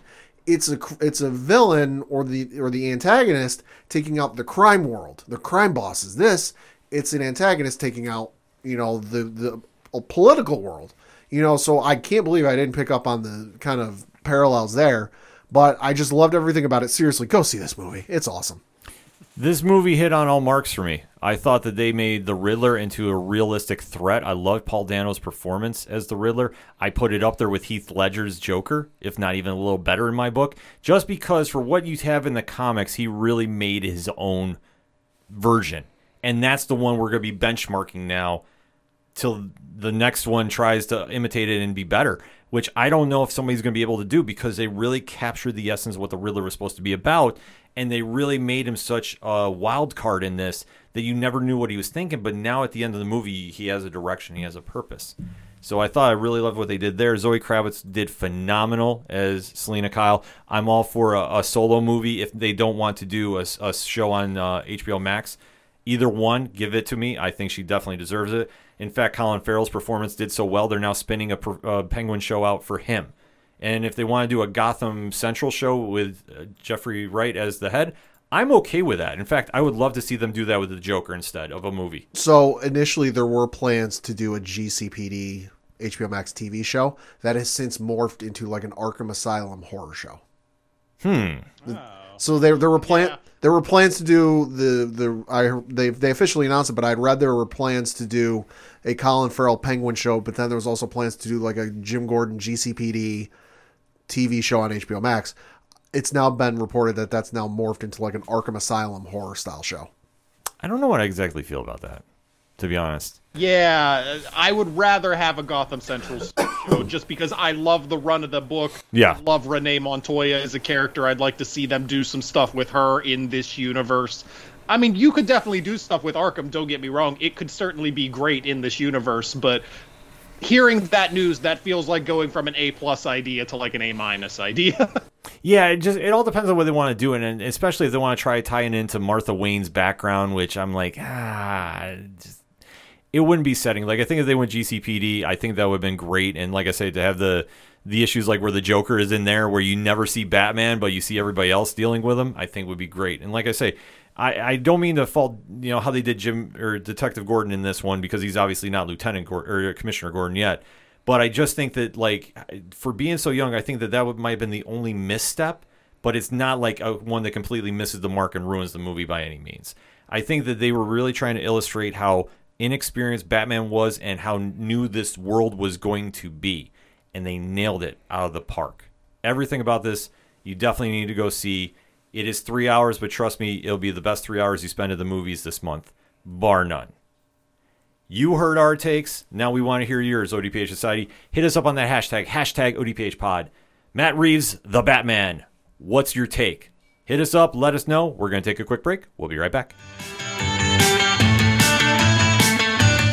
Hey all, I'm Frank. Join me and my friends as we talk about all things geek. Here at Geek Freaks Podcast, we go over the weekly news of everything in geekdom, from movies to TV, video games, and comic books. We also have a growing YouTube community. Join us as we go over everything in your geek life and share in the love of geekdom.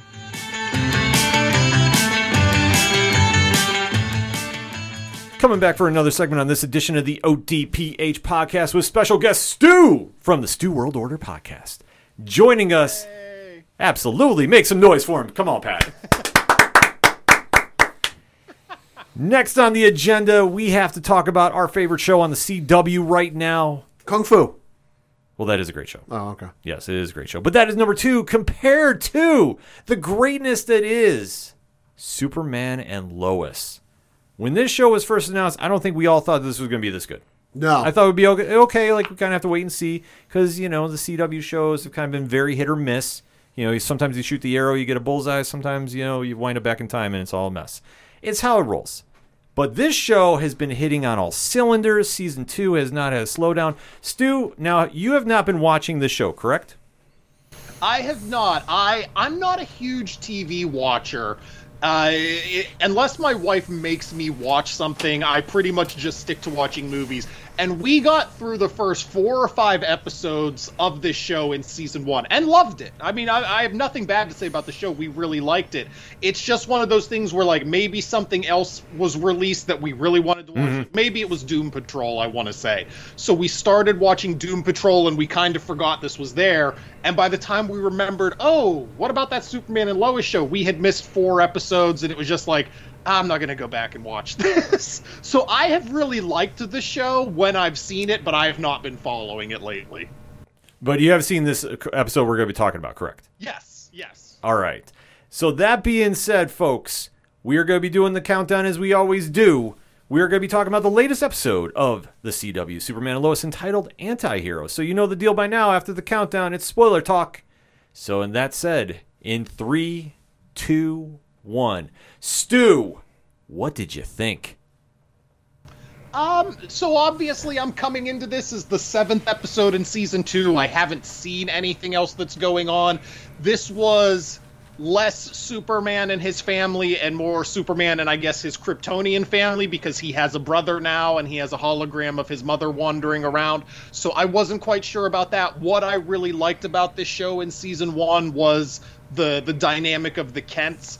And we get a lot of that with Jonathan and Jordan and Lois, but Superman is pretty much off doing his own thing, dealing with other things. And I guess Bizarro's around, which is always fun.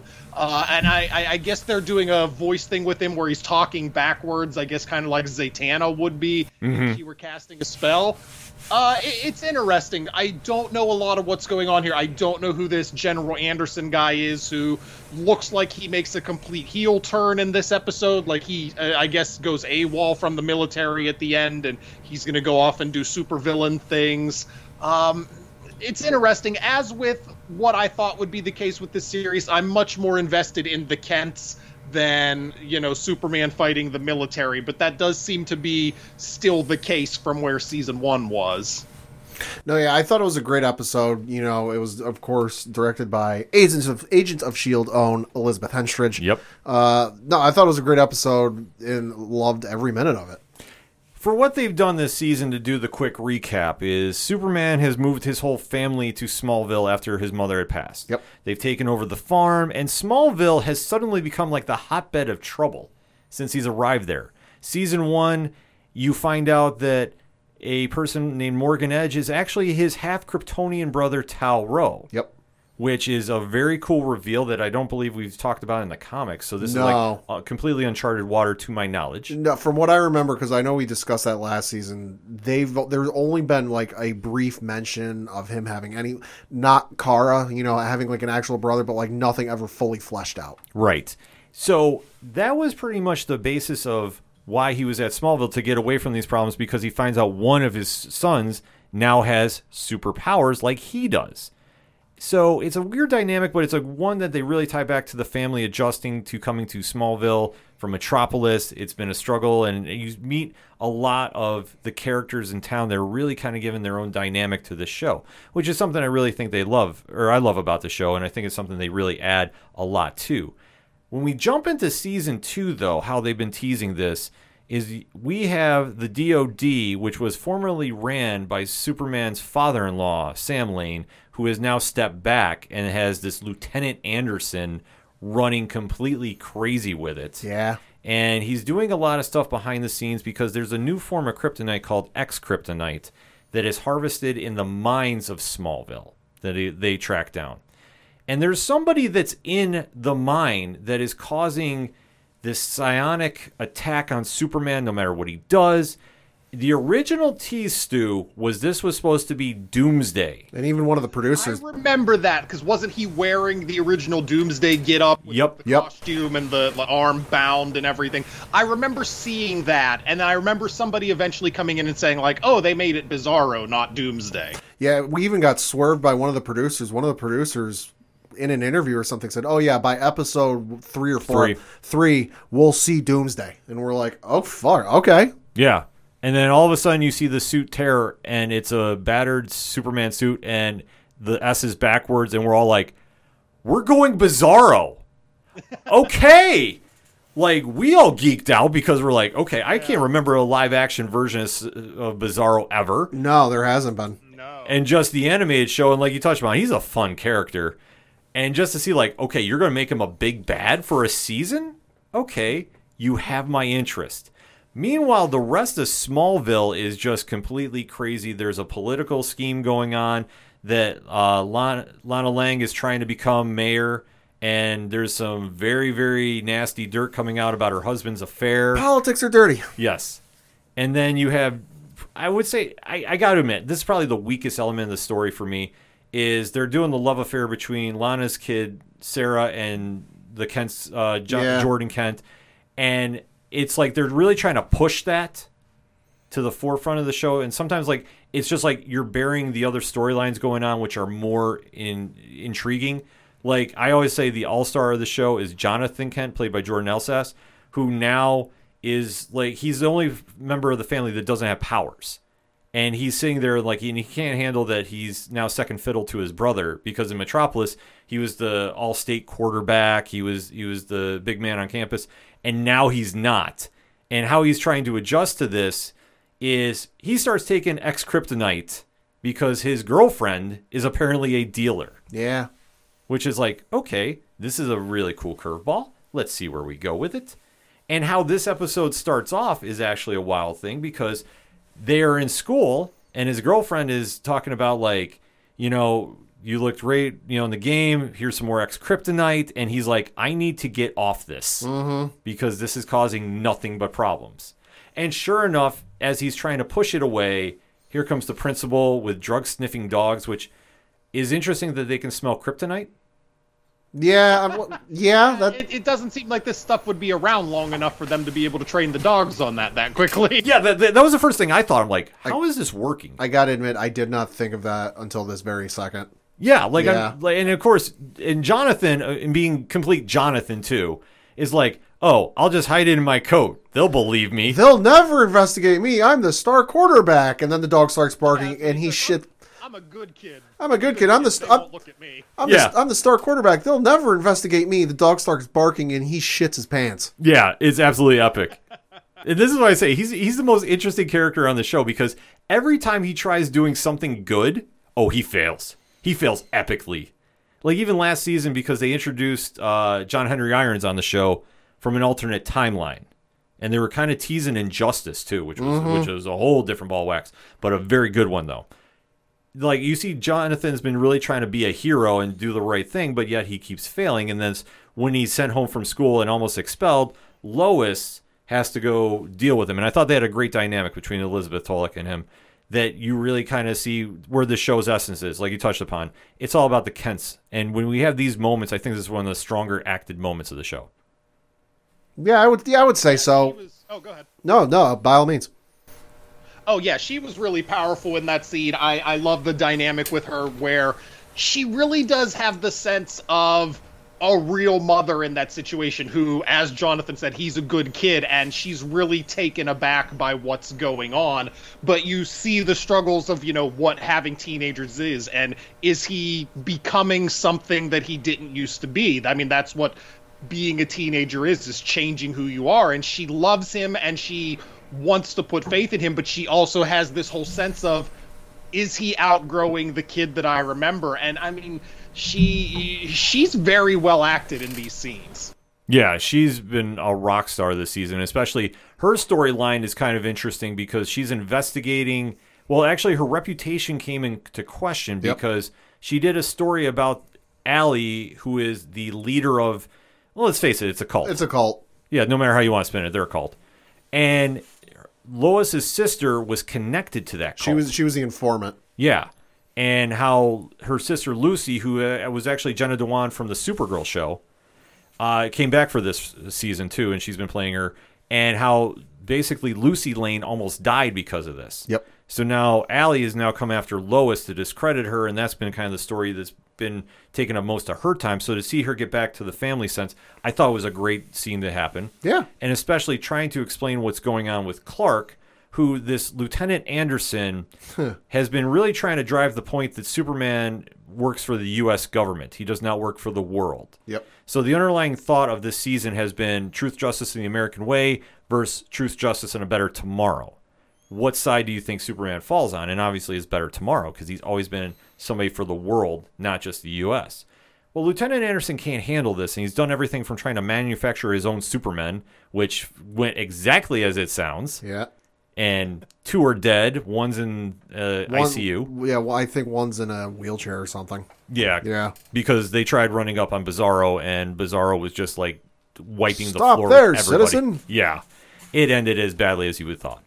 So now Superman, since he's not willing to give up the information on Bizarro, has been captured because at the end of the last episode, Lieutenant Anderson is shooting kryptonite bullets at him. Yeah, captured and arrested and charged with treason. Yeah, with treason against the United States. Yeah. Yeah, talked about them trying to make Superman part of the military or whatever. I was like, they're charging Superman with treason. I don't understand. Has he sold secrets to somebody? What has he treasoned?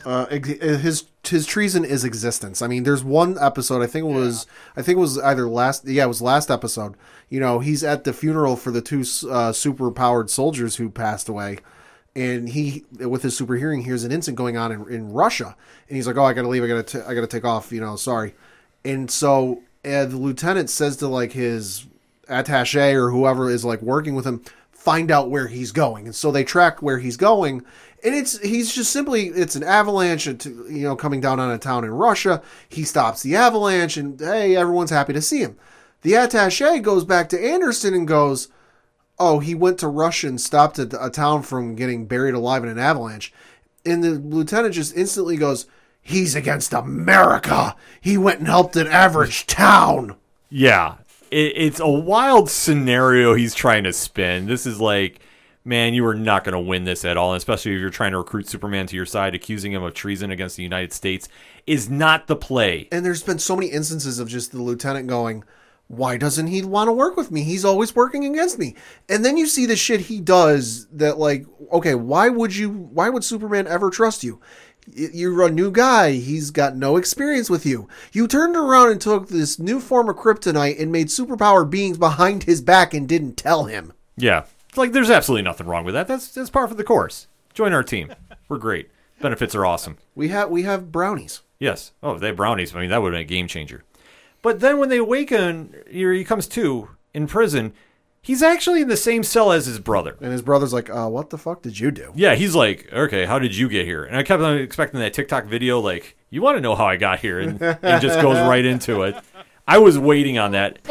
Funny story about that. I'm watching this show, and like I said, I didn't know that he was the Edge character from the first season. I didn't know who that character was. I genuinely, when Superman woke up in there and started talking to that character, I thought he was a figment of Superman's imagination. Oh, that would have been awesome. There was an actual person there until at some point the military comes in, and for a while they're only talking to Superman and the brother character standing in the background, and I'm like, oh yeah, because he's not actually there. And then they address him and start talking to him, and I was like, oh shit, that's a real person. That would have been amazing if it was a hallucination. Like, I probably thought it would have been better. Because I'm sitting there the entire time, I'm like, you're locking in two of the most dangerous people in the world. You've ticked them off. You don't think they're going to try breaking out together. And then you barely stopped one Kryptonian. What are you going to do against two? But this is why Anderson is who Anderson is. Because after he basically strong arms Superman into giving him information, because he has like a kryptonite, what is it, a collar? It's like some weird thing. Yeah, there was like some weird device on Tal-Rho. He's basically like, I'm going to kill him if you don't tell me where Bizarro is. Superman does give him a location, and it's the destroyed Fortress of Solitude that's in Antarctica. So meanwhile, while this is going on, Tal-Rho comes up with a great idea, like, okay, we're going to get out of here. I got a plan. Follow me. And, of course, they escape, which Anderson, by this point, is in the Antarctic and going, wait, what's going on? Wait, this went wrong? How? And meanwhile, they take off back to Tal-Rho's fortress, which is in the middle of a desert. And this is where Bizarro is, and they're getting a little more information. And this is where Bizarro is like giving the life story of Tal-Rho and basically saying about how Tal-Rho had a wife, and that was the only person who was trying to stop him. So I'm almost wondering if Tal-Rho was married to Allie at some point. Maybe. Like, that was the kind of takeaway I had with it, because I'm sitting there like, they keep on making a point about how she was trying to kill him, and then I'm like, wait a sec. Well, Bizarro's been trying to kill her the entire time in the season. That might deal. But as this is all unfolding, you have Anderson decide to go complete Bane here, start injecting X-Kryptonite, because that always works, load up on weapons, and go and attack. Like, Stu, what was your thoughts about this scene going on? So I was confused about the X-Kryptonite because it apparently makes human beings Superman, but it was also really hurting Bizarro. Does the X-Kryptonite, what does it do to Superman? Because it's one of those things where it's like, well, it's doing something to Bizarro, so I don't know if I can inherently trust that means anything because he's Bizarro. I mean, it could be just because it's having the opposite effect on him. But yeah, so what is this X-Kryptonite? Is it good for people, bad for Superman? Is that what I'm getting? I don't think it does anything to Superman. You know, he's never really come into contact with it from what I can remember. And the thing they've done with Bizarro in the show is he's the opposite of Superman, duh. But Superman has heat vision, Bizarro has ice vision. Superman has ice breath, Bizarro has heat breath. You know, so I don't think it does anything to Superman. Like it's whatever. So the inverse of that is it's really bad for Bizarro. Yeah, messing up Bizarro's day. Oh yeah, Bizarro is just absolutely getting the worst end of any situation here possible. And with the X Kryptonite, like they haven't really touched upon it really with Superman too much. Like it kind of did weaken him a little bit, but it wasn't like as strong as Green Kryptonite. And the one thing, too, which I've always been waiting to see now is I know Jonathan has Kryptonian DNA in him. So, but he's taken it and he feels fine. So I don't exactly know how that all kind of plays out. Because I know that they were just really trying to mine that last season. And obviously when they were having the fight earlier this year at the mines, like Superman wasn't affected. And that whole mine is covered in X Kryptonite. So it's kind of a weird thing they haven't explained. So I think we're going to find out a little later as the season goes on, because obviously I think Jordan's either going to take it or Superman is. One of the two is. But Anderson takes it. But Anderson takes it here and gets into a crazy fight. He takes out Tal-Rho. Allegedly he kills Bizarro, but I'm thinking that's not going to stay dead for long because, well, it's comics. It's reasons. Yeah. So Superman leaves Bizarro because he thinks he's dead. He flies Tal-Rho to the sun, trying to heat him up with the yellow sun powers, which it looks like it works a little bit, and then he drops him off back at prison. And Anderson takes off because, well, he now has a warrant out for his arrest because Sam Lane called in some favors and called into the head of the DEO, Hardcastle, I believe. Something like that, yeah. And said, hey, do you know one of your guys tried charging Superman with treason? To borrow the phrase from wrestling, you fucked up, you fucked up, you fucked up. Yes. So he takes off, and then we go back to seeing Jonathan Kent, coming to terms that he might have to get expelled from school, but he won't rat out his girlfriend. And then there's a lot of shift to Lana and her story. And Stu, what was your takeaway with Lana addressing the crowd of Smallville? Because what she's been doing is basically deflecting all the negative press about the exposed affair. Her speech was really good. You have the guy she's running against is giving the speech, and he's got this, hometown. I'm from Smallville, Kansas. I have family values, blah, blah, blah. And he's giving the speech about family values. And he's like, oh, you and I go to church together and sing. And you and I went to third grade together, and we've grown up together. And then Lois, and then Lana busts in and says, like, yeah, you know what you don't do if you're claiming to be family values and part of somebody's family? You don't drag somebody's personal family issues out into the public and harass them over it. So it was a really empowering moment for her. And it's one of those things, like, I love comic books, I love fiction in general, where we can look at politics and say, oh, this is what politics is. There's somebody doing a bad thing and somebody pointing out that they're doing a bad thing, when in real life it would just be like, you wouldn't have speeches like that. You would just be like, I'm a Democrat, well, I'm a Republican. Just vote based on that. Mm-hmm. Yeah, So in this, you actually have morals. You actually have people making a stand. Who cares about what their stances are? It's, what kind of person they are. But in the real world, it's just like, vote for my ticket. Exactly. No, I thought they played the scene off very well, and I think that Lana's story is now finally starting to take off and go somewhere, which I'm happy to see, because I don't think that she's had a lot of screen time with like a real big story as much so in the first season as she does now. And I think that's one thing that this show is really trying to do, is give everybody else outside of the Kents a little more time on screen. And we're not getting so much of Sarah and Jordan, which I'm completely fine with. But as I did really like Sarah's moment in this show, though, or this episode, where I guess the dad has left the Lang family, or I guess he was thrown out. But her dad has left, and she's very mad at her dad and won't have a relationship. And then she meets up with that friend of hers, and they have this discussion, and it's kind of like the moral lesson of the episode, but it just really worked for me in that, like, hey, they're adults, they're going through their own thing. Don't throw this all away, anything you might ever have with your dad, because of what you're feeling right now. And then you see at the end that Sarah goes back up to her dad, and after he's been trying to get in touch with her all episode. I thought that was interesting. I mean, I certainly would like that more than whatever they're doing with her and Jordan that you're not into. Yeah, I agree. Like, now that they're really kind of diving into like the effects of the affair, I think that they're really getting a lot of good moments out of the Cushing family here on the screen. Pat, what do you think? No, yeah, it's definitely was a very powerful speech, and was one that I think, It's been a lot of negative press for Lana going on lately with the affair, especially the affair coming to light in the middle of the quinceañera. Mm-hmm. So definitely a powerful moment and great writing too, for that whole scene. Absolutely. And then the final shot too is when Anderson confronts Allie because he has nowhere else to turn. And when did he steal the pendant? That was my only question. I figure he that's a good question. Yeah, because this pendant that Bizarro had and they stole from him when the Supermen of America, as they were known as, tried confronting him. Yeah, oh yeah. Like, you think the Jericho Appreciation Society is a bad name? Yeah, this one was right up there. Well, but yeah, last night's Dynamite, yeah, we'll talk about that later. This moment, though, he has the pendant on him, and apparently if you put these two pendants together, you more or less become a god. Now, I've heard a lot of different theories about this, but now that Allie has what she needs to basically ascend, things are going to get really interesting of how this is all going to play out. So I'm excited to see what happens. Stu, final thoughts on the episode?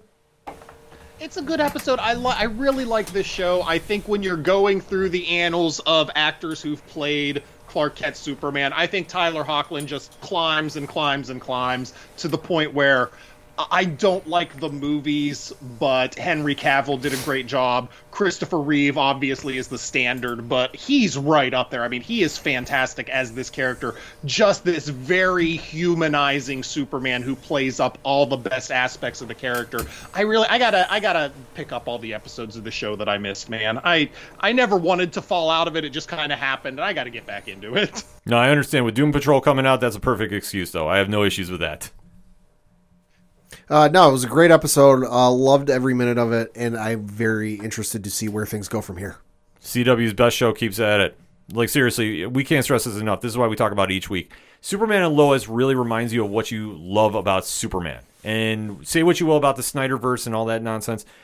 If you really want to find out why Superman connects with so many people, you watch this show and you definitely will leave that question completely satisfied with an answer. That is how good the writing is on the show. The acting, like Stu touched upon, Tyler Hoechlin is absolutely crushing it in this role.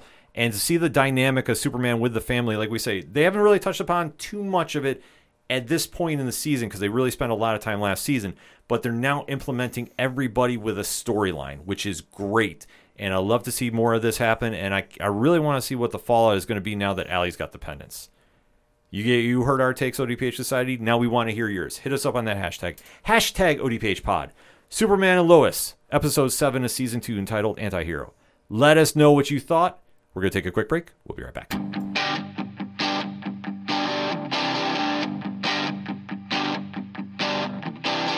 This is Tom from Tom Joe Lou. This is Matt from Sideroom Sounds. And you're listening to ODPH Podcast. Wanna go where no one knows my name, to the desert, the oceans, or the plains. 'Cause I wanna... Coming back for the final segment on this edition of the ODPH Podcast with Stu from SWO Productions. Pat, what you got for those one-shots? Got a couple things to talk about. Real briefly, because we'll get more into it next week, but we do have to mention the Obi-Wan Kenobi trailer finally fucking dropped, seeing as it comes out in like another month and a half. Early reaction, holy fuck, I need this now. I didn't realize you could get me more hyped up for a show than I already was with 2 goddamn freaking musical notes. Hello, Duel of the Fates. Yeah, I guess that kind of would catch some people. Yeah, loved it. Loved everything about it. If you are not familiar with some of the folks you saw in that trailer, go watch Star Wars Rebels and then watch a summary of Jedi Fallen Order. Stu, what was your thoughts on it? You know what? I haven't seen it. I'm not a big Star Wars guy. There are, 11 or 12 Star Wars movies. I've seen 6 or 7 of them. I tell people this because you hear like, oh, you've only seen so many Star Wars movies. You inherently think you know which ones I've seen. I have never seen the first Star Wars, and I've never seen Empire Strikes Back. Really? I know what happens to them. I pay attention to society, but like I've never actually sat through them and watched them. So that tells you my level of involvement with Star Wars. The Obi-Wan Kenobi show as a whole, it just seems like, what can you possibly do with that show that has any relevant action sequences but still leads to Darth Vader not knowing that guy lives there? That's very true. Yeah, I thought the show looked interesting. Like, I really don't know what to expect from this. I don't think it's like a money grab like the Phantom Menace was, and I will not hear otherwise, because that you can't tell me George Lucas had been sitting on that story for 20 years and all of a sudden it's like, oh yeah, I guess I should make that film right now. No, I'm sorry. Like, this does look interesting, and everything that the House of Mouse has done with the Star Wars franchise on Disney Plus has been a home run. Mm-hmm. So I think we have to take that into perspective, and I'm giving this the benefit of the doubt. Like, I honestly thought it looked great. Sure. I just don't know what's going on, and I will definitely be watching it when it comes out. Yeah, it comes out May 25th. Yeah, so which ironically is the whatever would be anniversary of the first Star Wars movie coming out. Oh, interesting. Yeah. Okay. A lot of folks figured it would come out on May the 4th because, hey, May the 4th be with you, which would have been good, but no, do the math. 2022 minus 1977. It's that anniversary of the very first Star Wars movie coming out. So, hey. Makes sense, but yeah. I'm excited for it. Switching over to some Game of Thrones news, because George R. R. Martin decided to grace us with a blog post on his not a blog post. He did say that he is heavily involved in every one of the new prequel shows, including The House of Dragon, which is in post-production. And it is going to be the first spinoff to arrive on our screens. It was also announced that the showrunners from the first Game of Thrones show are not in any way, shape, or form involved with any of the ongoing Game of Thrones productions. Thank fucking God. Don't let them near any goddamn thing. He said, quote, "What I have seen, I have loved." He said it's not a representation of everything in the works at HBO. Going on to say, quote, "We are developing live-action shows for HBO and animated shows for HBO Max. No, I can't tell you how many, but it is my hope that a number of these shows will get on the air. Not all. No, it is never all, but more than one. I certainly hope so." He also did go on to say that he is still, of course, working on Winds of Winter, which at this point we are now in year 12 of waiting for, something like that. 12? Yeah, the last one came out in 2010 or 2011. Yeah, it's been 12 years. This thing has a longer production time than the Flash film. Just saying. Oh my God. We've been waiting a while. Listen, this book has been taking so long to come out. I started the books. It took me 3 or 4 years to read them just because they're long books. And I finished the books before the next one has come out. I'm going to need a goddamn refresh video to remind myself what happened in these books, because obviously, like much like Walking Dead, there's differences between the two. Mm-hmm. I'm going to need a goddamn refresh video for when the next book comes out. But he said he is still working on it. He didn't get as much work done on it as he did in 2020 as he would have liked in 2021, but it's still coming. Listen, at this point, I'm convinced it's going to be like when Mark Twain wrote his autobiography. He wrote his own autobiography, but with the caveat, you can only release it 100 years after I'm dead. I'm pretty sure it's going to be the same thing with Game of Thrones. Stu, you big Game of Thrones fan?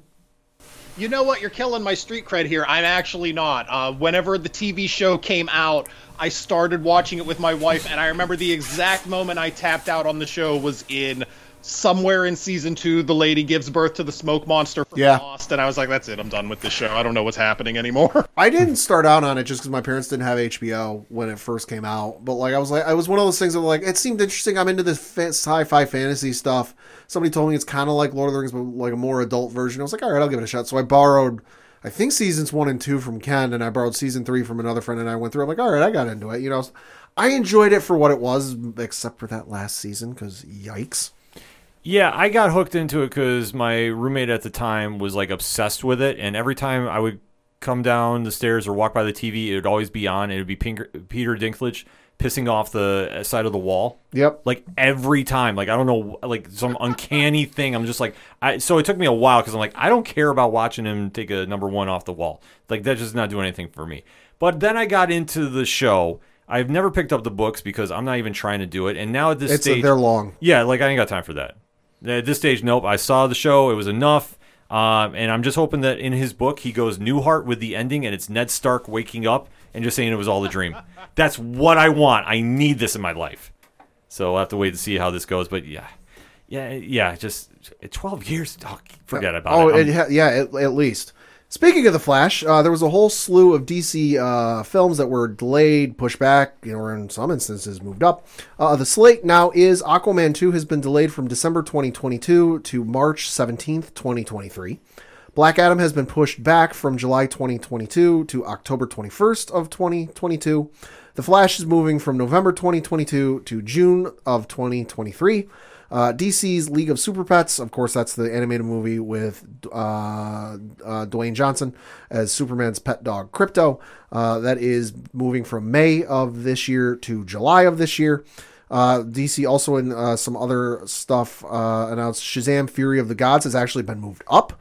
That is from December 20, moved up and will now premiere on December 16th of this year instead of mid-December 2023.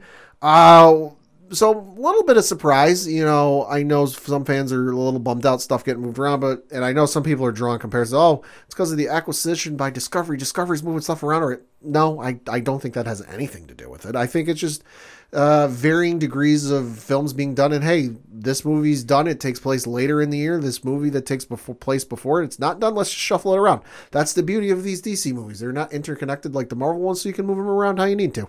Stu, what's your thoughts on these? Boy, it seems like the timing is really bad with all the buzz going on, how much money the Batman is making, and then you come out and say, like, oh, by the way, we're pushing all of our other movies back. That is just throwing ice water on all the good hype that they should be having right now. Although this is the first I'd heard that they moved up Shazam. So that's coming out this December now. I'm very excited for that because of the new era DC movies, basically everything since Dark Knight Rises, Shazam, I think, is still my favorite of the bunch, so I'm excited to get the sequel to that. Yeah, I mean, it definitely sucks. It's definitely a bit of a wet blanket on things, especially since DC's been running that ad since Fandom of like 2022 is the year for DC movies. Christ, they're even running it in the movie theaters. I saw it in front of the Sony Pictures Uncharted movie. The fact that they're running that, and that's now got to probably get pulled and reworked. Yikes. I know some fans are calling, and even one of our podcast friends, I forget who it was last night, said that The Flash is the new version of New Mutants. JT from East Coast. Yeah, JT from East Coast said wondered if it's the new version of New Mutants, to which I say, hi, the man who murdered Don Quixote would like to have a word with you. That movie was in production for 29 years. Avatar 2 has been in production for 13. Yeah, no. Just it's unfortunate circumstances, but we'll see when they come out. Yeah, I gotta say, I'm not excited about The Flash at all. In fact, I hope they retcon the commercials and just have them run backwards. Because at this point, honestly, I don't even care about this movie. It's going to retcon everything again, and who knows if they're going to try doing 5G on screen or whatever nonsense they want to try doing this movie. I'm sorry, the TV show is fine. I have no interest about this movie. Black Adam, I am excited for, even though it feels like Injustice 3. The trailer has come to life. Like, that's what I get the vibes from. And Shazam, like, the more you can give it to me, I'm happy with. That was such a happy movie. Yeah. Like, that's what I love about it. Like, it was just fun. And because, I mean, you have to be fun with Shazam. Like, he's one of the characters, even though he could kill Superman, like, it's a lighthearted book. It's just it's a weird thing about it. But DC doing DC things, or Warner Brothers is, so at this stage, as long as we get the World of Super Pets on time, I'm okay with it. Sticking with movie news, the legendary Mark Hamill took to Twitter after a fan asked him a question and confirmed one of the more famous shots in Star Wars was not a reshoot. It wasn't actually done with the principal photography. So for those of you who have seen Empire Strikes Back, and no, that's not a dig at used to. It's just I'm just refreshing people, just letting people know. Just me that hasn't. Yes. Listen, I know people who haven't seen it, but at the end of Empire Strikes Back, of course, Luke finds out Vader's his father. Hand gets chopped off. Spoilers, man. Spoilers. It's 30 fucking years. 40 fucking years. Get the fuck over it.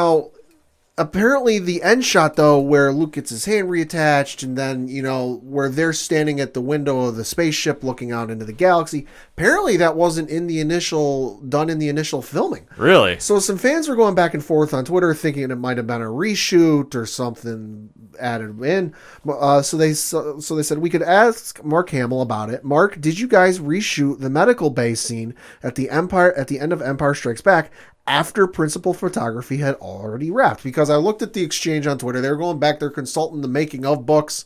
They couldn't figure anything out. Mark actually answered.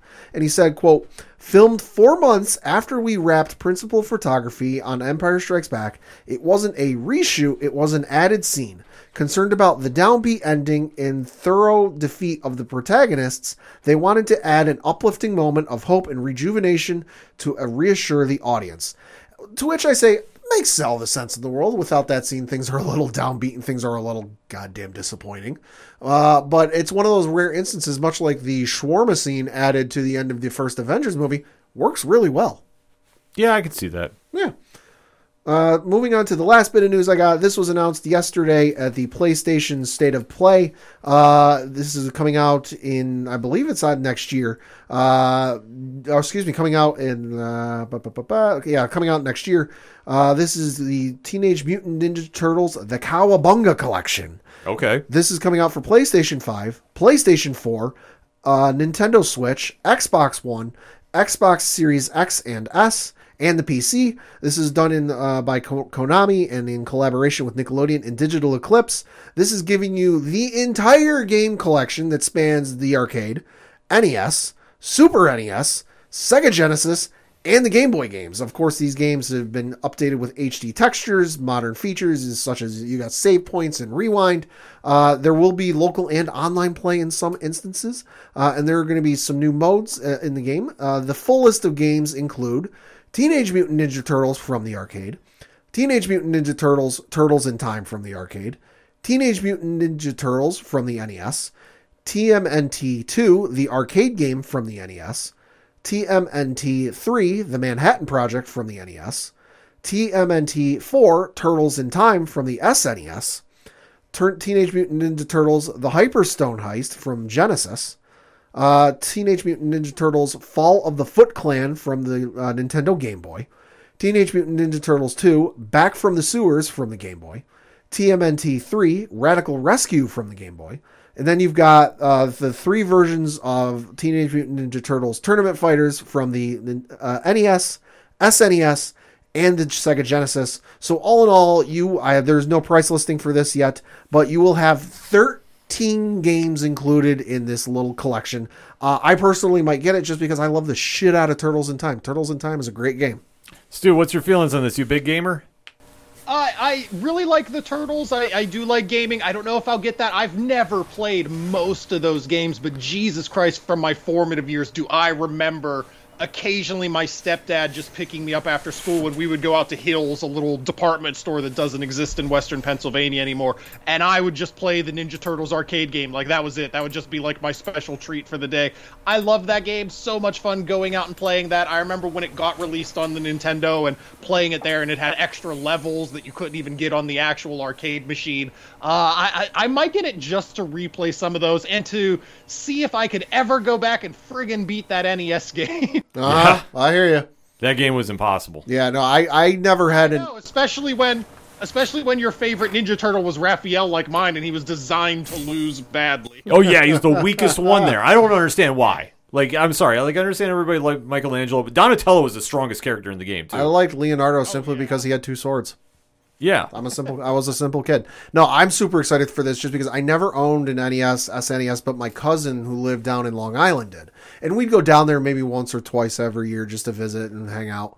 And I remember going down there and him having it and having Turtles in Time and going, yo, let's play Turtles in Time, and loving the hell out of it. So I only ever got to play it maybe 2 or 3 times because, you know, there was a stretch of time we didn't go down. And then the next time we went down, I said, hey, let's play Turtles in Time on your. Oh, I don't have that anymore. I have a PlayStation 1.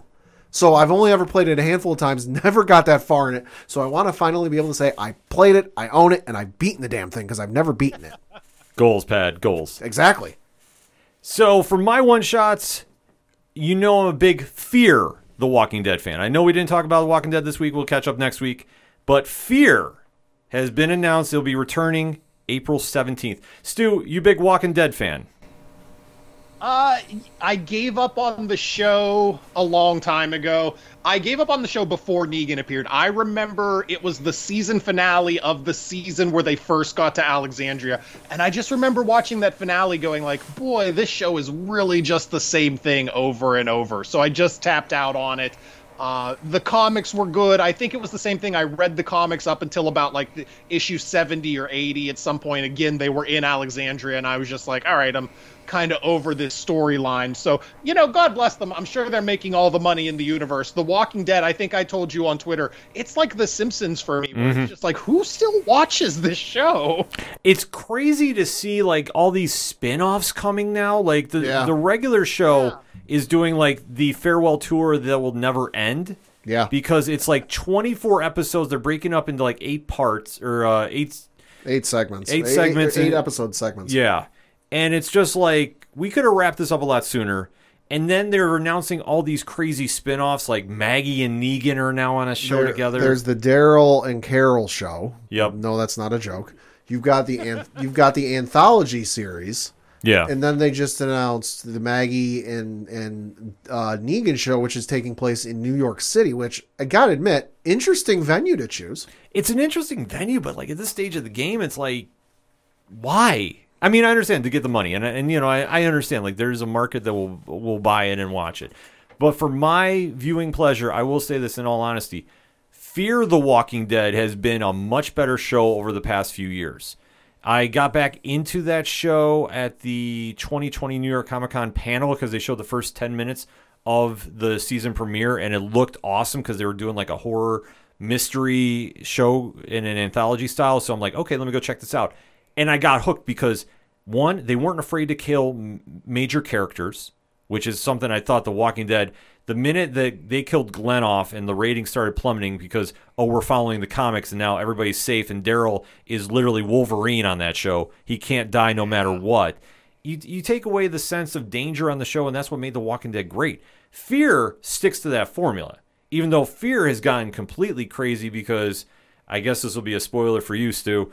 Last season, they had a nuclear warhead go off in the middle of Texas. So now, on top of a zombie apocalypse, you now have nuclear fallout.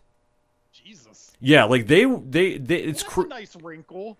Oh yeah, it's a crazy setup they have, and just like how the Survivors, because the show is now led by Lenny James, who plays Morgan. Like he's the head actor on that show. He does a great job, and they have Coleman Domingo who's playing Strand, and it's kind of like this weird Professor X Magneto type relationship that they're like trying to kill each other, but they kind of have to work together at times. Like it's a cool setup they have, and just how this is all playing out, like for where that started, I thought has been something different. I wish the flagship show would do this instead of doing like 18 million other spinoffs that are just ultimately I don't see going past one season. I just don't. But Fear is coming back on April 17th. Super excited for that. And we also had the announcement today about The Boys. You a big fan of that show, Stu?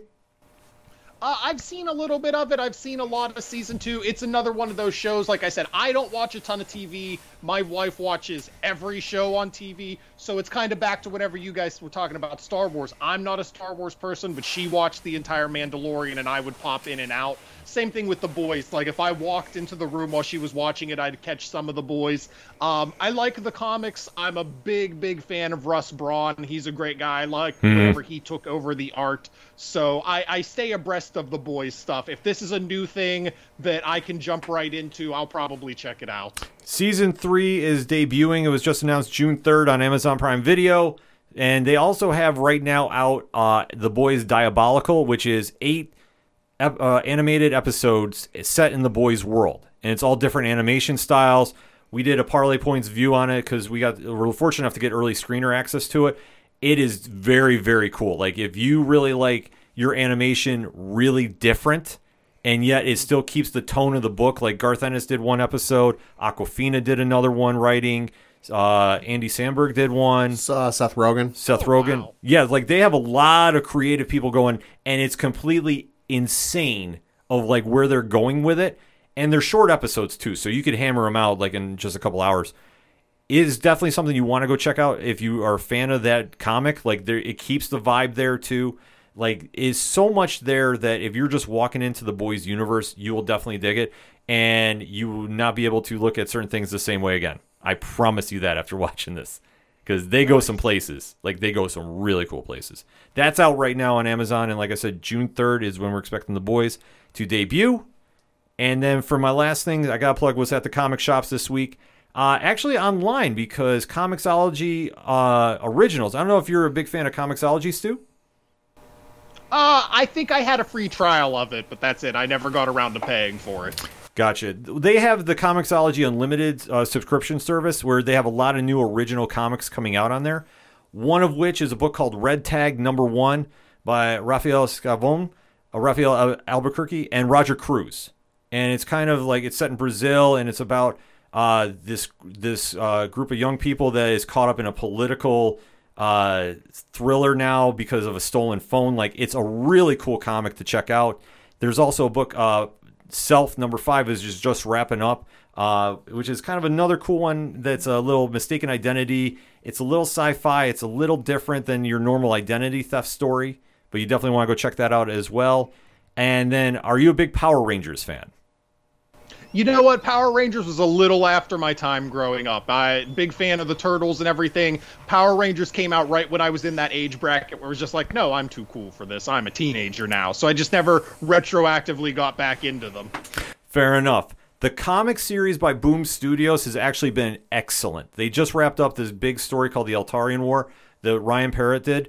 Now is the fallout. They have a new creative team taking over, Matt Groom and Moises Hidalgo.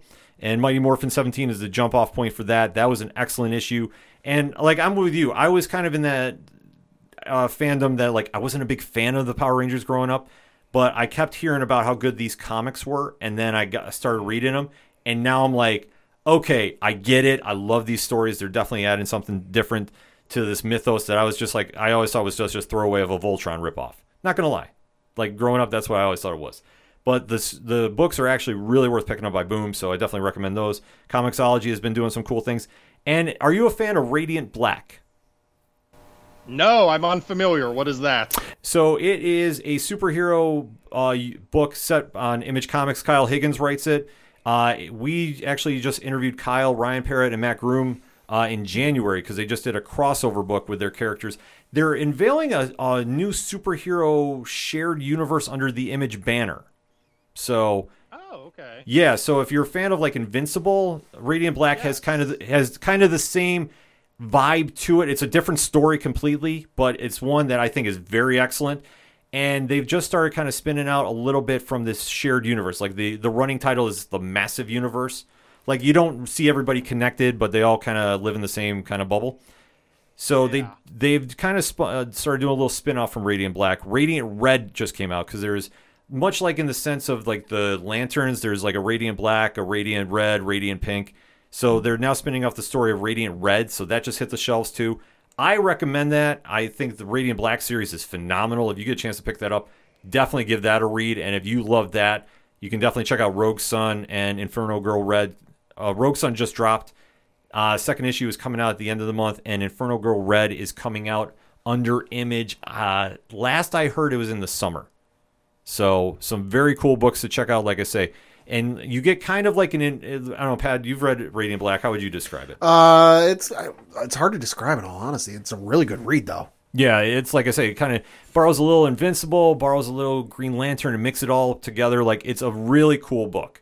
That's what we can just That genuinely 100% sounds like what I've been saying for years now I want my comics to be like. I still want superheroes. I get that by and large the indie market is moving away from the, cape genre. I still want superheroes. I still want a big, fun, connected universe.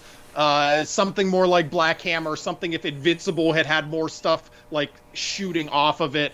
I really think that sounds exactly like what I'm looking for in comics. So I'm going to have to pick those up. Yeah, start with Radiant Black, and I guarantee you'll get hooked on it. Like, I took a flyer on it at Con this year, and I have never looked back. I'm like, every issue is like a must-read. And then when they did this crossover episode, which just came out, and it's one that if you don't know the other characters involved, it's fine. Like, it's a perfect jumping on point. And if you know who they are, it's going to add more to. And like I said, Rogue Sun just came out 2 weeks ago. That's a great book, too. Definitely some cool things there. I don't want to spoil too much about that on air. And they're announcing more that it's going to be kind of connected in this universe coming out. So it's definitely something I think would be right up your alley. So definitely, yeah, absolutely. Yeah, so you definitely want to make sure you check that out at your local comic shops or wherever you buy comics, and definitely make sure to support your local comics and shops and your local comic podcast, because we all put in work talking about the genre because we love talking about it because we're all fans. Last but certainly not least, Stu, what you got for one-shots? I don't know how much you guys have talked about this. I know your episode came out on Tuesday. I haven't had a chance to check it out yet. Most of my news following this week has been about the Seahawks breaking my heart. I don't know what they're trying to do to me out here. I lived through the 90s. I'm not looking forward to another decade of us just being terrible. But I can't believe that Russell Wilson trade. My brain won't accept it. I can't believe they just cut Bobby Wagner. What's going on? What are they doing? They're hitting the reset button, and I don't understand why. I love it. Go. Is there any other time in history a top 5 quarterback who is 33 years old has been traded? Like, has that ever happened? Not that I can think of. No, traded. No, that's absurd. Would you say Favre? But Favre was a free agent though. Yeah. Well, he was traded to. He was traded to the Jets. Traded to the Jets. Yeah, maybe Favre.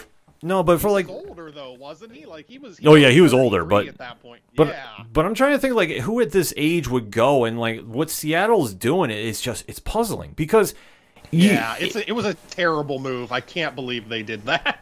Oh, absolutely. Like, it's something that throws a big curveball because all they really needed to do was fix their offensive line. I know we're kind of getting off topic from the entertainment stuff, but I don't care. This is the ODPH. We talk a parlay of topics. So guess what, folks? Here we are talking sports.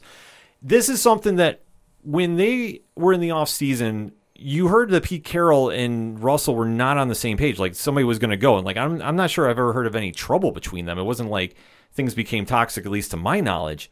But to see like how they're hitting the reset button, like the Russell move was puzzling, especially it's a lateral move. I'm sorry, like nobody can sell me that Denver's going to the Super Bowl this year unless they're buying a ticket. It's just not happening.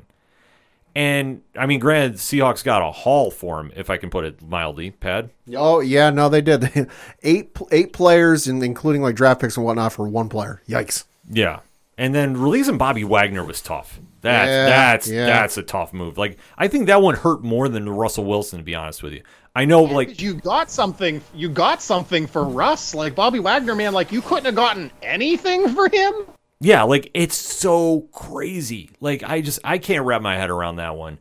And I know like free agency has just started kicking off today for the NFL. And it's like I am really hoping for Seattle's sake, you cleared out all this money.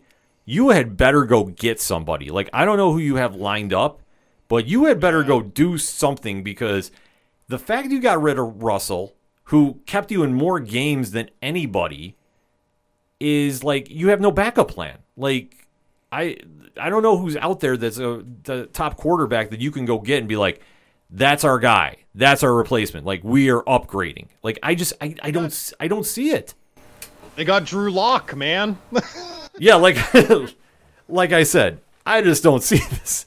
I mean, I've heard rumors that say they're going to use the haul that they got for Russell to turn around and try to get Deshaun Watson, but that's a drop-off. Like, I would rather have Russ than Watson any day of the week. I don't care if Watson's younger. Yeah, like, I don't get it. I wish I could figure out what they're doing. Like, I've tried talking to the dog about this, too, and he is just, like, puzzled. Yeah, perplexed. To put it mildly. Yeah, he's just like, immediately get that text from him. He's like, WTF. And I'm just like... Here's the nicest thing I can say. Like, I've been a huge sports fan my entire life. Just very, very fanatical about sports, taking it very seriously. And then I finally saw what I never thought I was going to see, and that was Seattle winning a Super Bowl. And to be fair, ever since Seattle has won a Super Bowl, everything has been gravy to me. I said I would never complain again. I don't know what they're doing. They're clearly not going to win another Super Bowl in the next decade or so. But you know what? It's fine. They won a Super Bowl for me. Like I said, I lived through the 90s. I never thought I'd see that team win a Super Bowl. So fine, whatever. You made me happy. It's good. It's good. Yeah, I mean, you gotta be happy with that. Like, I'm still waiting for the Bills. I live in Pittsburgh, and it's so frustrating because you have all these Steeler fans who, like, they finish 8-8, and people around here think it's the end of the universe. Oh my God! And it's like you've won 6 Super Bowls. Shut up. It's true though. It's true. When you have that kind of success and everybody expects it, it's like, yeah, an 8-8 is the sky is falling. Like for me as a Bills fan, I was like 8-8 back a couple years ago. I'm like, that's a good year. Yeah. I ain't gonna lie. Like we had JP Lossman as our quarterback. We did 8-8. I'm like, I'm in a good place. Now we got Josh Allen, and now it's like if we only squib kicked, we probably would have won a Super Bowl this year. But, our defense had a choke in 13 seconds, and that was a rough day. That was a rough one. That was a rough game, man. Yeah. But hey, we didn't run Marshawn Lynch in the Super Bowl, so I know what it's like. Thank you. Coaching decisions, not squib kicking, not running Marshawn Lynch, right there with you. I know how it feels. Yeah, like I know Pat was in there doing a victory lap in my apartment. 2 victory laps. Yeah, he was running crazy. He's like, they threw the ball. They threw it. And I'm like, wait, what? Like, I think everybody was waiting on that play. Like, give the ball to Marshawn, game over. Well, and the best part is I was in the car the next day with Dog, and he didn't kill me. Yeah, I know. He was staring. I think he was contemplating, like... I told Ken, because we were going over to your apartment to watch Monday Night Raw, and I said, I text Ken, I go, I'm picking Dog up. If he shows up without me, I'm dead someplace. Call the cops. Yeah, and I just remember Dog walked in, he just sat quietly, like, what's going on? He goes, we're good. Like, just that's all. Just 2 words the entire night. We're good. Oh, man. Well, Stu, why don't you tell our fine folks where can they find out about SWO and everything you're doing? We got to give the whole lineage here. Where can we get SWOified? Yeah, so pretty much any podcast player, you can check us out. It's the Stu World Order podcast. Like I said, we have guests every episode. Ken has been on twice. Ken will be on again in the very near future for our very special 1-year anniversary episode. Super excited about that. Check that out. And in addition to that, we have the website, swoproductions.com, where we have pop culture articles pretty much every single day. We're going to change up the schedule a bit coming in April to coincide with the 1-year anniversary of the show, but we're still going to have tons of articles every month. And over on Twitter, at SWO Productions, it's pretty much me talking about whatever I'm eating at the time. And I tweet a lot, but it's nothing of consequence. It's basically I treat my very professional podcast Twitter as if it's just me rambling to the world. But it's fantastic rambles, and the Pop-Tart debate is always a fantastic. And I've got a lot of Pop-Tart quests coming up. I've got several boxes I haven't cracked open yet. I can't wait to see. I can't wait. I just can't wait. Stu, you're an awesome guest. You're an awesome person. Thank you so much for coming on the show. You are welcome back anytime. We got to do this more often, my friend. Absolutely. Thank you so much for having me. I really appreciate it. Love you guys. Love everything you guys do. Your show's fantastic all the time. Great stuff. Thank you so much. We'll just wrap it up very simply. For everything that is the ODPH, swing on over to odphpodcast.com. Join the conversation. Check out the TeePublic store. Check out the blogs. Check out everything that is up there because we want to interact with you.